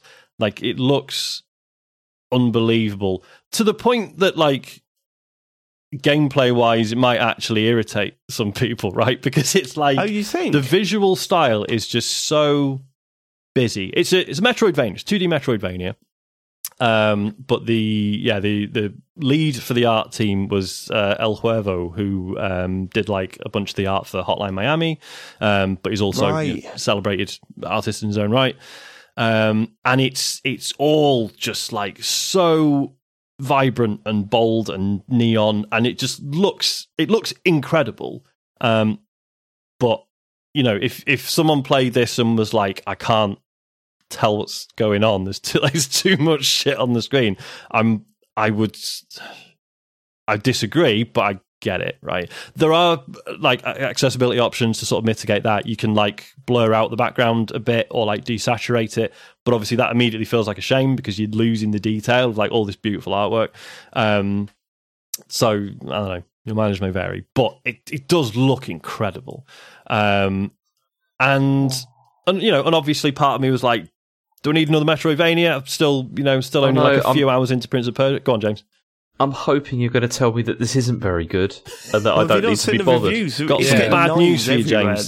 The reviews are very good. It's stunning. It's I might have to do this later. Stunning's not the right word. It's like, you know, played a lot of Metroidvanias. I've never played one quite like this. The structure of it is weird, and it's obviously, I'm going to be dancing around spoilers, but also I'm like 12, 13 hours in, so I don't know everything that happens yet. But structurally, it's fascinating because you know, it starts off very typical. You wake up on this like space station, right? And you sort of making your way around, and like you find a sword, you start killing some baddies. It introduces like this cool combat stuff where when you kill enemies, you get some of their body parts, which you can then eat, and that's how you raise these sort of different types of like resource bars, and then that's how you buy new abilities, right? And basically, the more you vary your attacks when you kill an enemy, the better the body parts you get out of them, right? So if you just run up to an enemy and just keep mashing the attack button over and over and over, you'll get bloody pulp, as it calls it, which is shit, right? You get like a tiny bit of resources out of it and it's shite. But if you like get one combo in and then the enemy tries to attack you and you dash past it and you get a counter in and then you jump and then you do a diving kick on it, then you get like perfect, you know, like a perfect bit of food out of it. It's weird. There's all different like body parts and stuff you get out of them. It's gross, but it's a very cool system. It's very satisfying to like get your head around that. I mean, like, right, if I get more efficient with the combat, it's going to be like, you know, more quickly unlocking new moves and stuff. So it introduces that, and you're like, cool, that's quite interesting. And then it sort of very briefly touches upon this whole like gardening system, right? Which and like you meet this guy who's just called the gardener, and he's like, hey, here's a seed, like here's a bit of fertile ground, chuck it in, see what happens. And you do, and it grows this little tree which also grows some fruit which you can eat, and then that increases your stats and stuff. And you're like, okay, that seems fine. And then you fight a boss, and then you kill the boss, and then the whole thing resets. You go back to the start, and you're like, right, what? the fuck? Like, this is, the first sort of 30, 40 minutes, so not spoilers by any means. But straight away, you're then like, right, the things I planted, I've already got fruit on them. So I'm eating those, and I'm unlocking abilities way quicker than I did on the first run.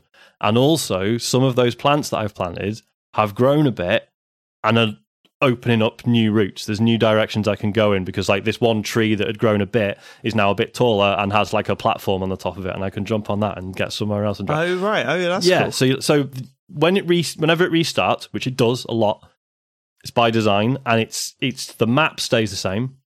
You always keep your map, whatever you've discovered, but all your abilities reset, and you start off without the sword, and initially you can't do combat and stuff. But again, like the route to the sword gets much quicker, and like I say, you get much better at unlocking your abilities sooner. But then you also get items that like let you sort of pin certain abilities, so you won't lose them when it restarts. Yeah. So you mark like a couple of your favorites out, so you know the sort of the toolkit you're starting with the next time.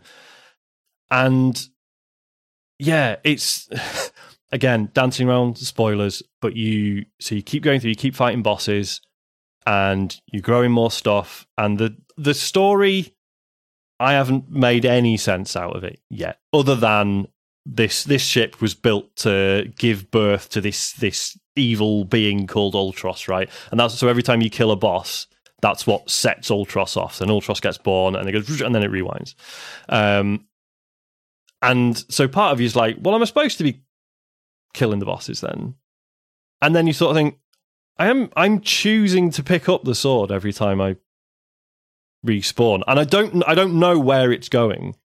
But part of me is like, oh, is this a thing that like there's going to be like the way to actually do it is like a pacifist run or something? I don't know, but it's just cool that you start thinking about this stuff, and then as you go through the game, you start getting other tools and stuff. So you start being able to like uproot existing plants, right? And then then you take your seeds, add them to your inventory. So you might there's like a plant where it creates like it's like golden, like a wheat field almost.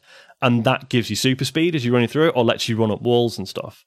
So you might be like, right, I'm going to go here, get some of the golden wheat shit, and then if I take that to this other bit of the map, plant it here, grow it, by the next cycle it'll be massive, and then I can go here and do this. And you start planning things like several like resets ahead. Yeah, and it's like runs. Yeah, like, and it's fascinating, and it is weird and it's confusing, but if you just go with it, like it holds your hand just enough that like every time you start a new run, you'll bump into like the same characters, but they might they'd say something slightly different, introduce you to a new concept or something you hadn't considered before, and you're like, oh shit, yeah, that's a really good idea actually. And yeah, I'm finding it absolutely fascinating. Like, I really love it. Like the fact that like the combat's really good, and then after a bit you're like, I don't know if I'm supposed to be fighting. I'm not sure quite where this is going. And I really love it. The soundtrack is absolutely sublime. Like I mentioned, I've been sort of getting obsessed. They'd released like a couple of tracks. That's the other thing, is like a thing, because it's like that was one of the things that disappointed me the most about Prince of Persia, was it's not. Yeah, the soundtrack's really totally forgettable, and like one of the best things, as we've said so many times from Hollow Knight, was how good that soundtrack was and what an atmosphere it created. And if this is on that sort of level, then it really is. Like the soundtrack is just absolutely stunning. It's the same guy who did the soundtrack to The Gunk, which I think Dave and I agreed probably we would have liked that game to be a bit better, but I adored the soundtrack. This is a bit more, because the Gunk soundtrack was very, very ambient, whereas this is a bit more in your face. There's, but there's like really cool sort of orchestral or like cello stuff, but then with like, it's like really cool like drum loops and stuff. It's a bit sort of late 90s, early noughties sort of trip hop, DJ Shadow sort of stuff. It's really good. I love that shit. Really fucking good. I love it. How far into it do you think you're nearing some sort of conclusion, or what's the deal there? Well, see, again, this is the thing. So I think I've got like 3 bosses left out of 8. But but going back to those bosses, I think I'm supposed to be doing something other than fighting them. So it's like I've done them, but I think even once I've killed them all, I think like another layer to it is going to reveal itself. Right. And again, sorry for everyone listening if this is frustrating. It's like, what are you talking about? What do you mean? I don't want to ruin it. It's just, it's like it's probably not better than Hollow Knight, but it is the most interesting Metroidvania I've played in years. Well, the fact it feels like a roguelike Metroidvania as well. Yeah. Run aspect and moving. I don't be mean though, James. I am totally with you. I'm like, you know, everyone was raving about Prince of Persia, and I played it, and it was a good game. But I'm kind of like, oh god, it's a Metroidvania. Well, there's something about Metroidvania games that obviously is good when you're playing it, but the thought about starting a new one, it's daunting, is isn't what it? Always gets shot. Yeah. Well, it's always like, I know I'm going to walk past doors that I can't open, and I know I'm going to do it, and it's like, okay, come on. And it's that stuff, isn't it? It's the build up in Metroidvania games. Sometimes it's so slow and frustrating, but it sounds like this kind of doesn't do that. This gives you the double jump really early on. That's important. That's crucial. Fucking right at the end of Prince of Persia. It's like, what the fuck? I think because that's the other thing so all these abilities that you unlock by eating food and then spending it on this sort of menu. So none of those are essential to progression.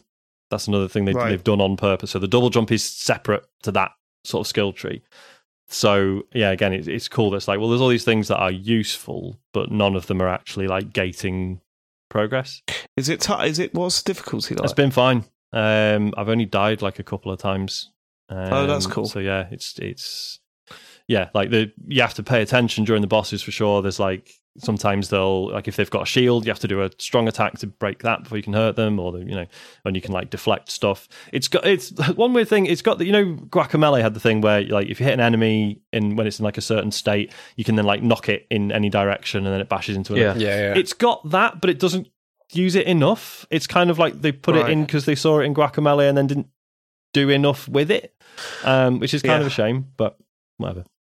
Really, really like it. Cool. It looks stunning. I bet it looks. So you're playing on.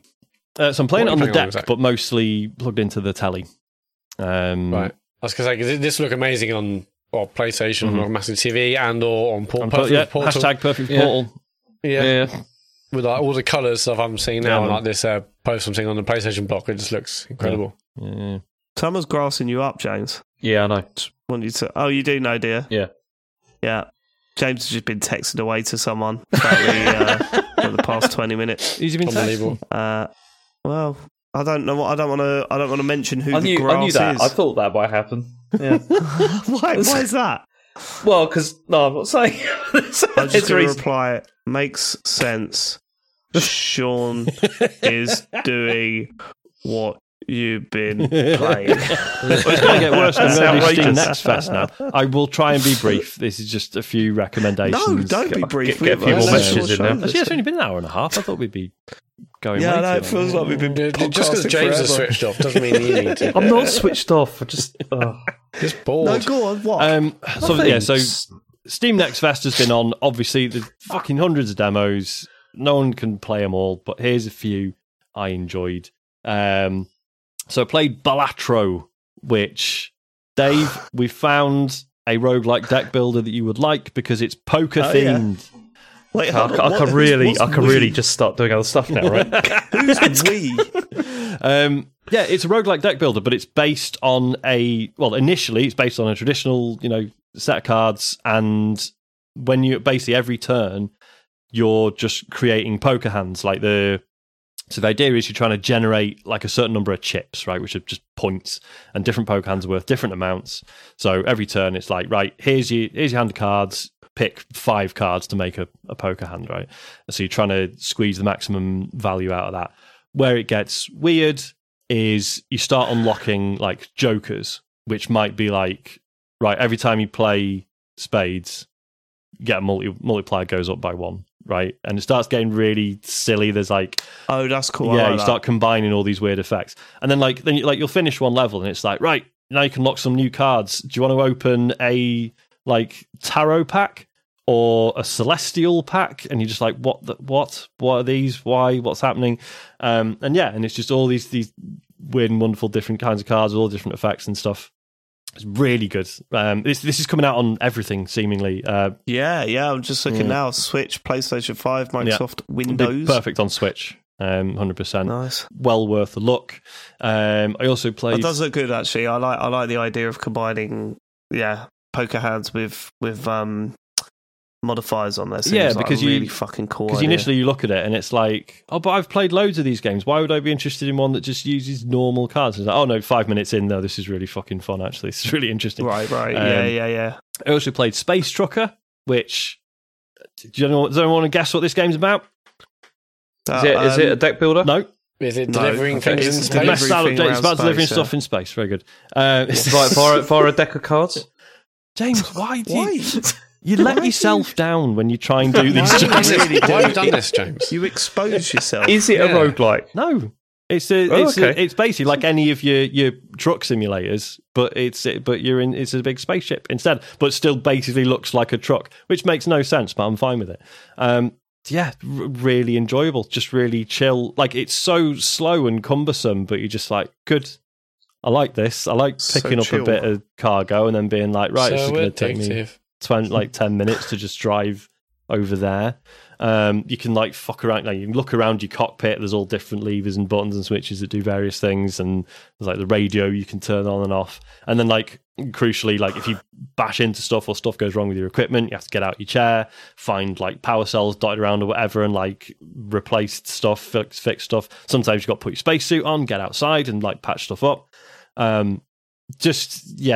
Incredibly chill and really good fun. What hazards on the way? Please stream this. This is great. It would be a really good streamer, actually. Yeah, 100%. What are the hazards on the way? There's just like debris hanging around, like the way you like your truck handles. That's what I'm getting at. Are there aliens? As far as I'm aware, no aliens. I don't know. Like, I don't know if there's a story. DLC. There's like a bit where like some other truckers start chatting on the CB radio, and you grab the receiver and like start. You have like a couple of dialogue options, and it's like, oh, I wonder where this is going. Obviously, the demo gives nothing away. Really enjoyed that. That looks great. Played the demo of Harold Halibut, which I've been excited for a while. It's been in development for like 10 years or something. That's what I'm going to be calling my son from now on. Do you know, this sounds like a Euro platformer from like the 90s. It does, to be fair. But it's not technically point and click, because you directly control the character with the stick, but it basically it looks and plays more or less like a point and click adventure game. But the setting is basically this spaceship left Earth because Earth was dying, and then it flew through space for like 1,000 years or whatever, and then essentially crash landed on this planet that's just a massive ball of water, and got stuck. And now everyone just lives on this ship, and they're sort of a bit depressed and weird. And it's like, I can't remember, I don't know what the actual like overall plot is, but the demo is very much, you're like this sort of lowly engineer who keeps getting into trouble because he keeps like forgetting to buy the right travel pass to get around the station, and you're doing sort of basic jobs and stuff. And it's a weird one. Like, I would recommend checking out the demo, but I don't think it's as funny as it needs to be to justify the fact that you are just kind of walking around talking to people and pushing buttons. But it looks incredible. Like, I'm watching the trailer now. Style is wild, like isn't it? Stop motion, plasticine, kind of, but it's sort of stop motion, but it's it's like full 60 frames, so it doesn't have the sort of jerky movement. But they look like these real like painted models. Yeah. Like, it looks fucking real. Like, so super impressed. I hope the story picks up a bit, because I say what I played of the demo was fine, but I was like, this needs to be a bit more funny or a bit more interesting, but I don't know, we'll see. This is coming out on other stuff as well. It is, yeah. I'll look at this, and then the last one was Islands of Insight, which is this one. I think it was on was it on an Xbox? Honestly, it sounds like Atari ST game. It does. That title is dreadful. Islands of Insight. Well, it's weird, right? Because the title's bad and the setting is weird, because it's like... Do you remember when you were a kid and you had like Atari or whatever, and then you go, oh yeah, what are you playing? Oh, I'm playing Lemmings, I'm playing, this, I'm playing that. But my dad plays Islands of Insight. Does he? Yeah, he's stuck at the gate. doesn't know where And to there's no go. internet yet, Yeah, so it you does can't look look it like up. a sort of like a mist. Well, this like is kind it, of because game, it's isn't it? literally totally. like, right, here's a series of like floating islands in the sky, and they've got puzzles on them. Off you go. It's just an endless, like, here's a bit of dopamine, here's another bit of, oh, you link these two boxes together, here's another bit of dopamine, oh, you've aligned these rings so you look, like, it's... They're not supposed to say that in the game. It is just, like you're just walking around this environment and there's just endless things to, like, look at or click on and be like, oh, right, actually, yeah, put that there, that'll do this, and brilliant. And then, like... Is this like The Witness at all? It looks very Witnessy from the trailer I'm watching now. But where The Witness sort of...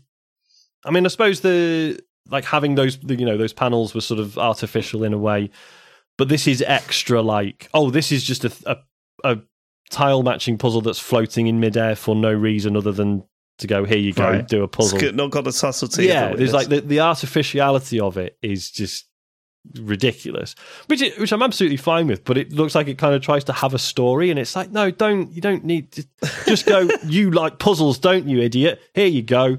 Fucking and like, yeah, you'll be sort of solving some puzzles, and then you'll realize there's like some sort of hidden stuff. There's like these archways that are sort of sort of camouflage, like Predator style, and you're like, oh shit, is that an archway? And then you run over it, and then it goes, poof, yeah, you got an archway, well done. And you're like, yes, I do feel good, thank you. It's just this constant like little like rewards for doing stuff, and sort of as you solve puzzles, you like unlock. There's like a skill tree. And you're unlocking like traversal mechanics. So it's like, right, now you got double jump, and it's like, well, it's not a platform. What use is a double jump? And then you realise that can get you to certain places that will give you the right perspective. To like, there's some like perspective based puzzles, and you're like, oh shit, right, I'm ever going to stand up here. I can link these two boxes together. Yeah, it's weird how, as I say, you're in this world and you're solving these puzzles, and sometimes the world is relevant, but often you're just like, this is just a series of puzzles. I don't know, it's weird, but it's well worth a look.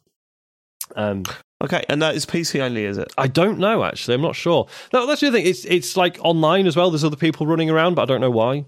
I think there was mention of like, oh, like, you know, you can like work alongside other people, whereas I'm like, no, get off my puzzles. I want the puzzles for me. I want to solve them. Go away. Yeah, at the moment, the website just lists Steam being able to wishlist this from tomorrow as we're recording, so Tuesday, if you're listening to the pod. Could you imagine if you paid for an escape room and then you walked in there and there was another group of people in there? You were like, no, they're going to help you out. I don't want them to. Go paid 30 quid for this. The other group of people is James Farley and his work friends. But then you get in there and you actually realise there's another puzzle someone discovers that requires 8 people. And you're like, oh, hang on, shit, it's all worthwhile. Yeah. Part of the plan. What you do is you take James Farley and you slot him into like this James Farley shaped hole. Yeah, so we need, you're the exact person we need. You're the key size. No, I'll just spend the whole time annoying Sean by bringing in tools that you're not supposed to have. Oh God, I'll never forget that. When we had, I don't know if that come across in that podcast, but when we did an escape room together and James was like, I'll just use the torch on my phone. No, James, because we haven't got a torch yet. Yes, we have. I've got it. It's on my phone here. It might be a bit where you need a torch, but you end up sequence breaking it by using your own shit. That's what was great. What was great is that you made this whole big point, and then we found a torch, and you went, and now we can use a torch. I don't see what's wrong with that. I mean, that's absolutely fine.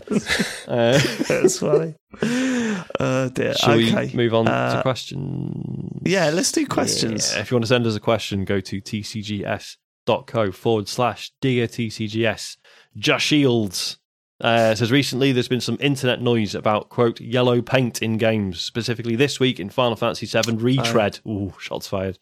And the idea of having to have obtrusive signposting in games. As someone who's notorious for not getting bits in games, a standout being the feather breathing in Celeste, causing me to hard reset my Xbox as I assumed the cutscene had failed before having to go to a guide to figure it out, a wee bit of yellow helps me a lot. Are gamers now more impatient, or is there a problem with high fidelity and level design, and what games have you hopelessly got lost in due to a game's design? Right. I have got a lot to say about this. So those of you that don't know what we're talking about, yellow paint, I think, does it come from Uncharted? Is that when possibly, it was first becoming the big thing.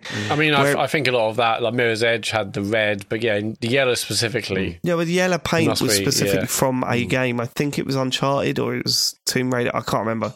But there was a big thing in games criticism where it was like, oh yeah, you're in this forest and you're trying to climb to this bit here, but everything that you can climb on has this yellow edging to it. So it's kind of like, it removes the whole... Honestly, shut up. I would much rather have that than not have it. Do you know what I mean? Because there's nothing more infuriating to me than in an action game like that, not knowing where to go next.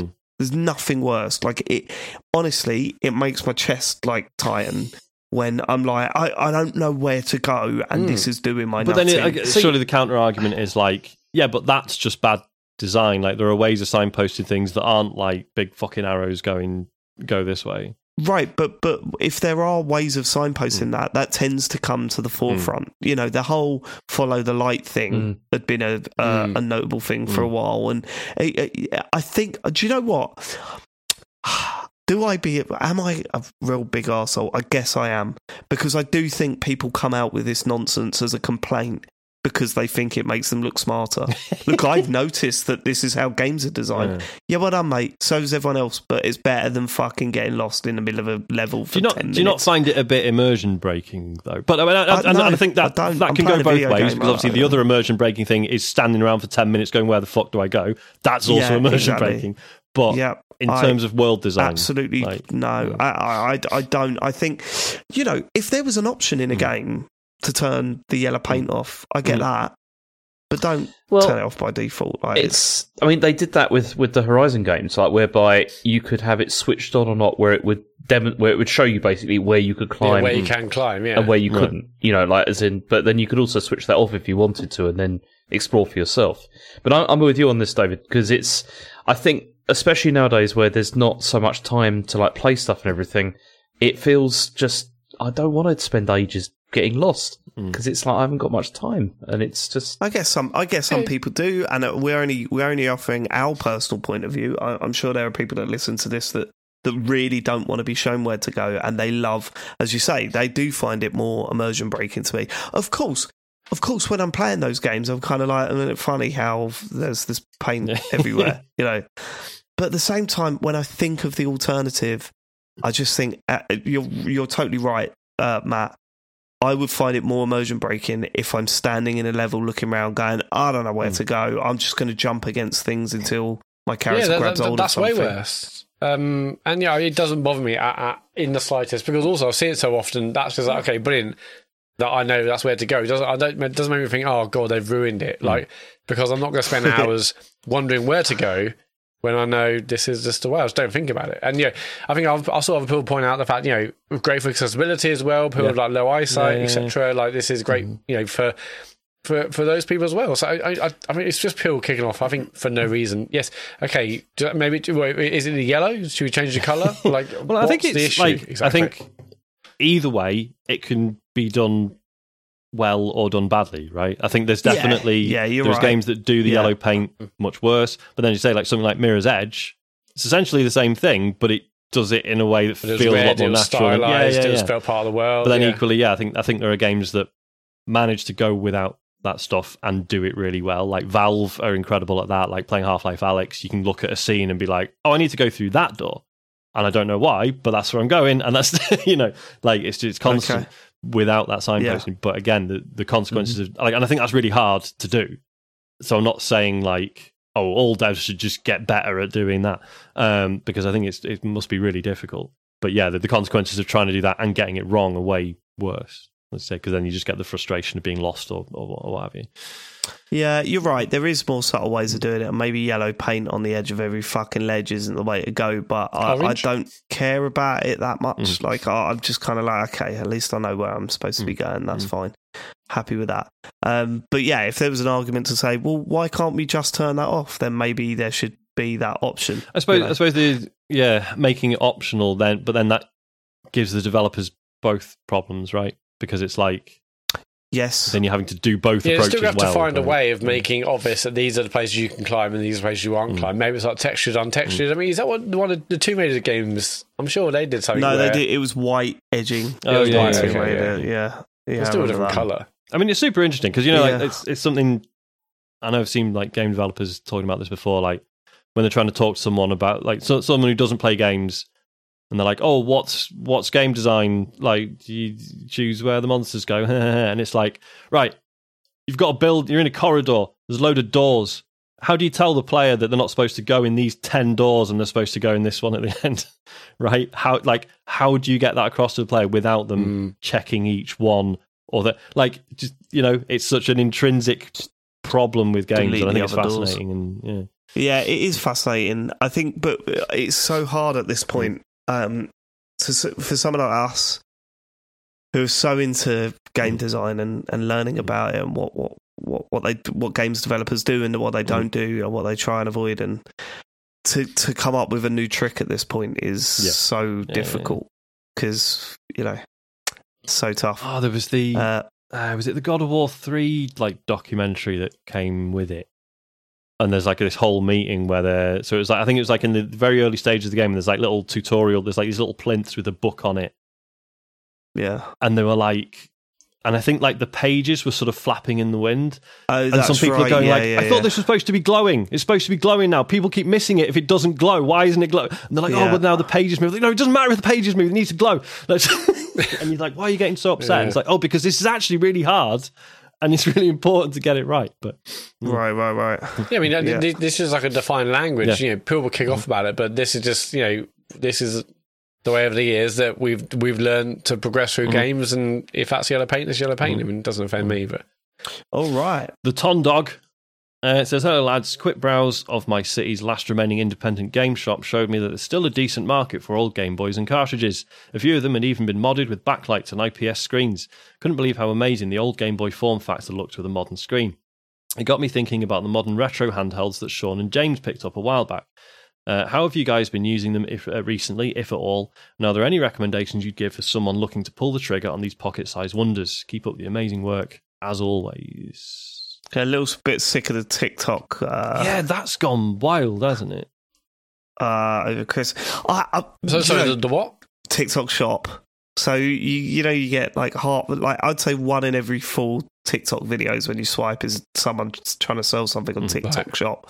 And over Christmas there was a lot of this retro Game Boy machine has got 4,000 games on it, you know, and it was they always say, "Oh, this is going viral. This is the viral console." Is it always viral? Is it viral? The shoes is the. Have you seen those fucking god awful trailers that this? Oh, have you not? I don't have to use send you TikTok one of them. Well, no. I do not. There's viral trainers now.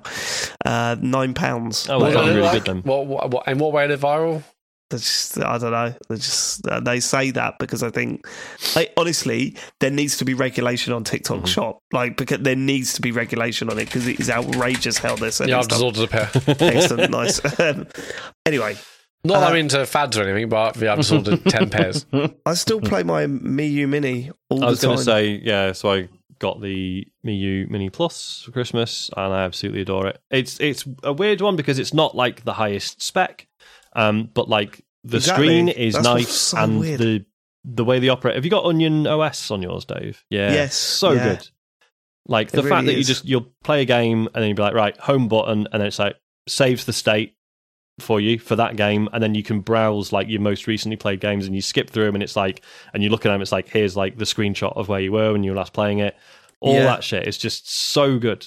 And it's like, what, 50 quid? It's absolutely we sound like we're on TikTok Shop now. But Puzzle Bobble on SNES, I play it on that little console all the time. I love it. I think it's fantastic. Whereas the Ambernic, the widescreen one that I gave to James, that you kind of because it was so much harder to get in and out of games, and it was all about the OS that made the difference. And you're right. The Miyuu Mini with Onion OS is so good. Yeah, because the first one I got was the Retroid Pocket 2 Plus, which again is better spec than the Mii U Mini, but I don't use it anymore because the OS is just a bit of a pain in comparison. So yeah, it's amazing the difference that makes. I mean, I'm very lucky. I've also got an Analog Pocket. Didn't pay full price for it. And because that, I think, is it 200, 250, something like that. So that's. So is the Analog Pocket? It's more that you buy the cartridges and it plays all cartridges. So the thing with the Analog Pocket, and it probably sounds like overkill because it kind of is. It's got an FPGA CPU in it, which basically means you put a Game Boy in it, the CPU goes, right, I'm going to become a Game Boy now. Right, the CPU reconfigures itself basically to become other. So it's hardware emulation rather than software. Most people, it's not important, but that's the distinction. That's why it costs what it does. The screen on it is absolutely gorgeous. So you can now install cores on it. So you can just put games on a micro SD card. But again, it's a bit clunky at doing that. I still if I'm going to use the Analog Pocket, it's because I've got a physical cartridge or something. So that was when I played Metroid Zero Mission. That was just because I had it on the Analog Pocket, and it was just really nice way to play it because I had the cartridge. Sorry, James, go on. Are you going to? Sorry, yeah. What formats does it support? I think it goes up to SNES and Mega Drive basically, and some arcade stuff as well, and sort of anything below that really. But obviously, physically, you can put GBA cartridges, you can put Game Boy cartridge, Game Boy Color. There's adapters for other. I think there's Game Gear one and a couple of others. But, I was going to say, could you put a Mega Drive cartridge in the back of it with an adapter? It feels like it might be a bit top heavy. As far as I'm aware, yeah, should be fine. Like in the 32X? Yeah, I was thinking more was it the Micro Machines one, which had the extra four before? I have no idea, actually. I don't see why it wouldn't. That only had 2 ports at the top, didn't it? Oh, it was 2. So I actually... Yeah, because you had struggling to keep it up. So a guy... calling him a mate is probably a bit strong. His name's Christian Majewski. He was on Midnight Resistance years ago. And he used to do a Monster Hunter podcast, and he now does Pico 8 development. He has a really cool YouTube channel, Lazy Devs Academy, where he talks about that stuff. Anyway, he tweeted saying has anyone got an Analog Pocket? I need to test something. So I didn't realise the original Game Boy doesn't run at 60 hertz. It runs at 59.9 something massive, right? So if you're a speedrunner, basically, you wanted to know if the Analog Pocket was viable for speedrunning, because most emulators will emulate at 60 hertz. So if you're watching one scene from a game, so if an enemy's moving around, if you record that for an hour, it will start to drift out of the wrong, it's in the wrong time. So yeah, so I'm trying to find out if and anyway, yeah, the Analog Pocket does actually emulate at the correct 59 point whatever. It's fucking nuts. Oh wow! If you give a shit about that stuff, it's really impressive, but it's kind of unnecessary for most people. But there you go. I'm just looking at that fucking Micro Machines cart now. That was wild. When we were kids, it was what? You could just stick that in the thing and it works. What Science has gone too far. Yeah. Science really did go put too far. ports in the cartridge? What? Yeah, I think I had the Micro Machines 96 one. That was... Oh, man, I'm really going through this nostalgia trip with gaming at the moment. Well, pretty much everything. I mentioned it last week, but just looking at these cartridges... Yeah, Micro Machines 96, that's what I fucking love. I do miss the physical element of it now. I think for years I was we've got emulation now. I know it's not quite the same, but it doesn't matter. Whereas now I'm it would be really nice to have... Yeah, when you see the Game Boy carts, and you just think, oh man, I remember the feeling of popping one into your console. Love that shit. Oh, just very quickly, I suppose the other bit of advice: if you're going to get one of these handhelds, don't just find a ROM dump of every game ever made and put that on it, because you will just flit around. You play everything for 5 seconds and then not bother and move on. Yep. Curate it a bit if you can. Though I think there are curated ROM sets as well on websites that I would never go on, obviously. But yeah. Next question comes from... Yeah, no, sorry. I Googled Micro Machines and I saw some cartridges. And yes, I know this is technically true, but when I just saw a picture of Micro Machines Turbo Tournament 96 and the description is vintage 90s Sega Mega Drive racer. I mean, I get it. Mate, I was on fucking Temu Temu. It is 30 plus years And old. it was like fucking it was kill showing me like now. Radiohead merch, and it's like vintage rock band. I was like, fucking. I mean, I know. Well, I Do you know feel I'm we're old, getting old? obviously. Yeah, but vintage. Christ alive. I mean, yeah, I get it. I know it is, but Right, next question comes from come and have a go if you think you're hard enough.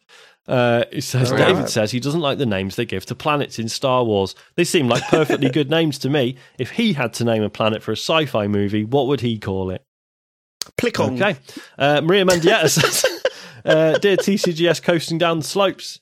When I dug up, that's a bit harsh, Maria. But a bit too soon, Maria. Too bloody soon. Not sure you've seen his arm. 2 pieces. I'll tell you one thing I was amazed about. Like, during the procedure, he had to like literally like I had the injection. He had to like squeeze my arm and basically twist the bones back into place, right? You know, which is and it's kind of mad that my bones are going to fuse together.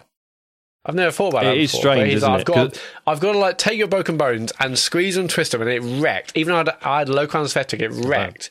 And to the point where I was like, "Hang on, you've injected me with local anaesthetic. Why is it still hurting?" He's like, "It's going to hurt, mate. It's not a can only general." do so much. Yeah, I guess so. I just thought with an anaesthetic, like, what if you haven't done it right? Because I can still feel a lot of pain. He's like, "Look, you're going to hate me for about 10 minutes, but this is just how it happens." But yeah, the idea of bones knitting together, like, for some reason, like soft tissue, I can understand that healing, but like solid bone somehow just like merging together again. He took my broken bones and he did like a pre-X-ray, snapped them together, or did with it, and then like now they're straight. And he's like, they're going to fuse together. It's mental. Hopefully they do. Maybe they don't. It's a human body, isn't it? It's a wild thing. Fascinating. So Maria says, when I dug out my copy... It's also it's so strange when you think about the human body and the amazing things it does, but also you poop out your lunch. Yeah. But that is also fascinating, Dave. If you didn't, you would die. So, think about that. Yeah, imagine how bad you feel if you didn't poop out your lunch. Sit on the toilet and just think, I'm poop away. saving my own life right now. Yep, just poop away. But why does it come out perfectly formed in the wrappers? Okay, but let's just move on, shall we? Maria, who's probably very frustrated by this point, says... Sorry, Maria, but if you say coasting down the slopes, you're going to have to get something back. It's kind of her fault. When I dug out my copy of Dark Spire on the Nintendo DS, I did not imagine spending my entire weekend playing it. Trundling through dungeons using a sparse UI was so engrossing, but I was perplexed to learn that the map required you to use a spell to see your location if you got lost. How would you personally define a perfect in-game map? One that doesn't stick to just showing north, like the one that rotates with you. I like that fucking Judgment game, which James lied about. I also 2D. Let's get rid of the 3D elements on a map. It's not required. Not needed. Complicated. Not needed. It's just trying to make it look better. Doesn't. When I think the perfect map, I just think of the Resident Evil 2 remake. It's simple. It tells you what rooms you've been in. It gives you a different colour if there's something in the room you haven't picked up. That's all you need. It doesn't complicate it, but it really helped to change how that game played, the remake compared to the original one. That's a perfect map for me. It's simple, uncomplicated, tells you what you need to know at a glance with colours. I think like the 2D, 3D issue, like how is it that Breath of the Wild and Tears of the Kingdom appear to be the only game map that uses contour lines? The Breath of the Wild is a fantastic example of how to do a fucking good map. Yeah, you know exactly where you're heading. You know the height. Yeah, the contours tells you how high things are. I don't think you need to like learn how to read contour lines, right? I think they're pretty self-explanatory. Done all right for Ordnance Survey for all this time. Tell me about it. Yeah, they're loving that. When I look at the map of fucking when I played that Metroid Prime remaster or whatever, I'm like, come on, it's just so annoying. Like, just keep it simple, baby. Is it like what's more fun in terms of like a map where you have to mark things yourself and work things out versus something that just shows you everything? I'm trying to think of like fun examples where I've had to work. I like a bit of both. Sorry, go on, James. I like a bit of both with that. Yeah. It's like main objective. I'm happy with that being on there, but then I like to put a put a bunch of crosses down. Yeah, man. I thought Prince of Persia, we didn't really talk about it, but I thought the way Prince of Persia dealt with stuff, where you could take like a screenshot and it appears on the map in that place, was pretty cool. Do you know what? That's a great addition. Yeah. I never used that throughout the whole time I played it. No. Why not? It sounds like a great idea, but I just never used it. It was super useful. Why didn't you use it? I don't know. I just remember where stuff was. I don't know. Got a big brain. How corny. Remembers things. I think that's like a feature that going forward, if any more Metroidvanias come out without it, it'll be like, well, why couldn't you put it in? Yeah, why? Yeah. Just put it in. Yeah, just let me do that. Yeah, I'm not disputing it's a good idea. Like, it's clearly a good idea. It's just I didn't need it. use it. But that's such a But good you idea. didn't use it because you forgot it was there. That's what There I'm is almost partly saying. that as well. Yeah. That's, You But forgot that's such to a brilliant use it. idea because that's not that complicated. It's in fact it's so simple. Like, I mean, I don't know about you, but I'm always taking pictures if it in like games with my phone, and I'm like, okay, where exactly was that and stuff. But like the fact that they just combine the two to make sure you don't miss, or you know exactly what screenshot was taken. It's so simple and yet so brilliant. It was a shame that it was limited though. That fucking annoyed me. Yeah, as if you're going to fill the hard drive with 1080p screenshots. Just let me do that. Who gives a shit? I had to actually during Zelda, I had to finally start deleting screenshots from my Switch because I hit the cap of screenshots. Nice. Oh, I have to do that It's so all annoying. the time. Yeah, because the kids and just like, take photos kids constantly. The kids are constantly Yeah, taking it's really photos. bad. The Why amount is there a of- limit of screenshots? I've got loads of storage space. It sucks. Like, okay, I always take tons of screenshots and loads of things, you know, whether I'm going to post them again on social or just have them as background. But like, I was like, okay, delete. I've got so many to go through. I don't want to do that. Just I'm give me so unlimited glad. space. I'm so glad they limit it because honestly, there'll be the amount of screenshots I've got of the Mario Kart loading screen Yeah. is unreal. Yeah, I can't stand It's it. yeah, because Isaac used to do that quite a lot, and it's one of those things where it's like I want to tell him to stop doing it without being a dick, but also it is basically harmless. But also, as you say, there will come that day where I'm like, right, I have to delete all these now because I'm fucking reaching the limit. You know, you're just like, Isaac, you're creating a problem for me in like 6 months. Can you just not? Yeah, I had to talk to Harry because I showed him the effects that you could do on iMessage. You know, you could do different effects when you send stuff. So now he only sends messages in invisible ink. That's slam. Like, that's all he does now, and it's just look, mate. Just don't like once a year is funny. Wait, so hang on. As a non-Apple user, what Invisible Ink? How does it work? Why do you? So it comes up and it's like sparkly, and then you've got to rub it to see what the message says. And usually it's like lol. I do feel like that would sort of get funnier over time, though. Eventually, yeah, and then it dips dramatically. It's approach. It's classic. I'm going to have to start doing this now. I mean, okay. It fucking does Sorry, it's a proper tangent now. That new company that was like, yeah, we found a way to get like iMessage on Android devices, but it was literally like they're using an Apple device somewhere else to like funnel they're you. using servers, aren't they? Yeah, You really? have to connect them to an Apple device and a server to go that way. Yeah, sounds really sad. I think Apple did something about it. I turned it assume they off. might shut it down immediately. But there you go. But iMessage is going to use a new protocol next year to enable it to be cross-platform and all sorts of stuff. James Farley has sent a message with invisible ink that's just come up on my phone. I'm going to be doing that all the time now. It's what texting during the show. We know. Last question from Thomas Wadsworth. It says, my question for the gang, if trapped on a desert island together, what's your tactic for your backlog of games? Do you exhaust the multiplayer games together first? Do you go from oldest to newest? Or do you force Dave to beat all of Yakuza until he eventually resorts to cannibalism? Sorry, James, you might be first. Lots of love. My favourite podcast I look forward to every week. Thank you, Thomas. You'd have to space it out. Yeah, you got to mix it up, man. If we were playing multiplayer games, you're going to that's going to create all sorts of social problems. And you couldn't. Yeah, we'll have a schedule. You couldn't just play all the Yakuza games back to back. You'd want to. No, James did. No, you can't do that. It's horrible. It's not a good experience. It's still so. James, you played all of them in the space of 3 years, and there's 400 of them. It's still so strange, like because I played Yakuza 0, and everyone was like, "Don't just go on to the next one. Like, have a break. You'll be fine." Where I was like, "No, I miss it. Like, I miss being in that world. Like, I just want to carry on." Did maybe 3 hours of Yakuza Kiwami, and I was like, "No, I'm all right now." I'd like. Do you know what? If we're stuck on a desert island, let's really go hardcore with it and just play Mario Party. That's it. We've just got Mario Party. It's the only game we're allowed. One game? Yeah. No, Can't we have Mash all the fully Mario loaded? Party games. Yeah, can't we get the micro Let's all machines? bring one game. You know, with the Mega Drive and the multi-tap. 4. The micro. We're going to play Bishy Bashy. Oh, no, it's only 3 players. No, Mash Yes, fully loaded. You're even talking like an old man now, James. Can't we get the micro machines with the Mega Drive and the? What Yeah, Mash no, back? okay, it's done. What's Mash Right, that got? are we done? I never had a... Yeah, the Mash, Mash phase. specifically the Ice Oval, hundreds of hours which are on that one track alone. Fair enough. Oh, so good. Mash Reloaded, bring it back.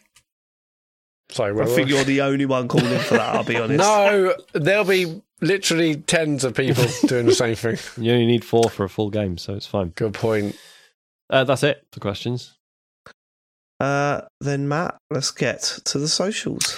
Yeah, on Thursday, Sean is looking for a load of old issues of Commodore 4. Correct. I was looking through the cupboard under the stairs, and yeah, there's a bit. I've got a big box of old issues of Commodore format. So I thought, do you know what? Most people have like vacuums and mops under there. Yeah, but no. Sean has just a massive box of old I mean, I've got magazines. the mops and vacuums as well. Just a bunch of okay, other they shit got that I that, should okay. probably have like thrown out by now. Yeah, so I thought I'd just get some of them out and just have a look through them and That's a see great if there's idea. any objectionable content.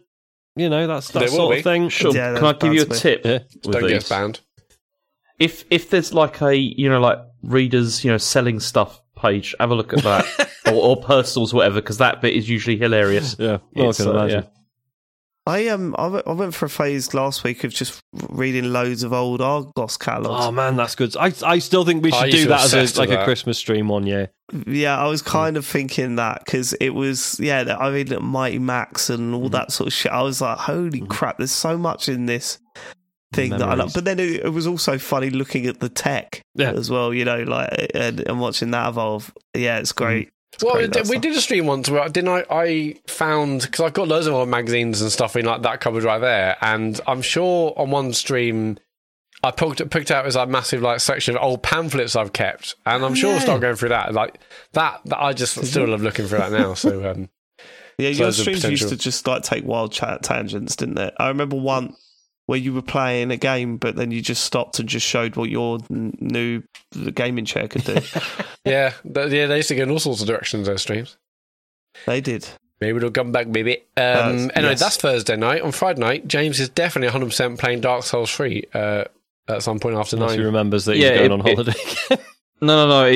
Yeah. So I've got family Can't coming be to asked. visit that are coming on Friday, but I will Right. still be doing this. It just may be at like 10 rather than 9 How or are you something. going to explain Depends that when I to get the back. people staying around? Oh, they're not actually staying at your No, place. they're not. I've got to go and pick them up from the airport, and then I've got to do all that Set stuff. them in a field. Yeah. Okay, so James may be streaming something on Friday night, and they're both on twitch.tv/TCGS. Go search for TCGS in the app or the website, and you'll find our page, and you can follow us to make sure you get notified when we go live on Thursday and Friday. If you've got Amazon Prime and you've got a Twitch account, connect your accounts, and you have something called Twitch Prime Gaming. With that, you get one free sub every month. You have to give to another channel. Why not go over to our channel, give us your free sub? You can't keep it yourself. It expires, so why don't go to our channel? And we appreciate it if you have done that already tonight, or maybe you're going to do that during James's or Sean's streams. We're on patreon.com/TCGS. Sorry, I just almost choked. That's all right. Patreon.com/TCGS. Pain medications kicking in. That's Swallowing probably them, Tom. another thing I've for exclusive monthly podcast. The bonus show will probably be quite interesting this month, I reckon. The Patreon talks over or video show, we haven't quite decided what we're going to do, but it's going to be good, I know that much. They're both at patreon.com/TCGS, and the website is tcgs.co for links to our amazing Discord community, store, Yeah, Matt. socials. I've lost it. Just move on Thank the you so Discord, much. if you're thinking about picking up Helldivers but you've got no mates, we've got a Helldivers 2 looking for group channel in there if you want to. We have, yeah. Give that a look. Thank you so much for living it. We will catch you next week with some Xbox news. Until not. then. Or not. Or not. Maybe Yeah, nothing will might be a happen. total Yeah. non-event. Who knows? Yeah. Until then, take it easy. We love you. Good boy. Bye. Goodbye. Bye-bye.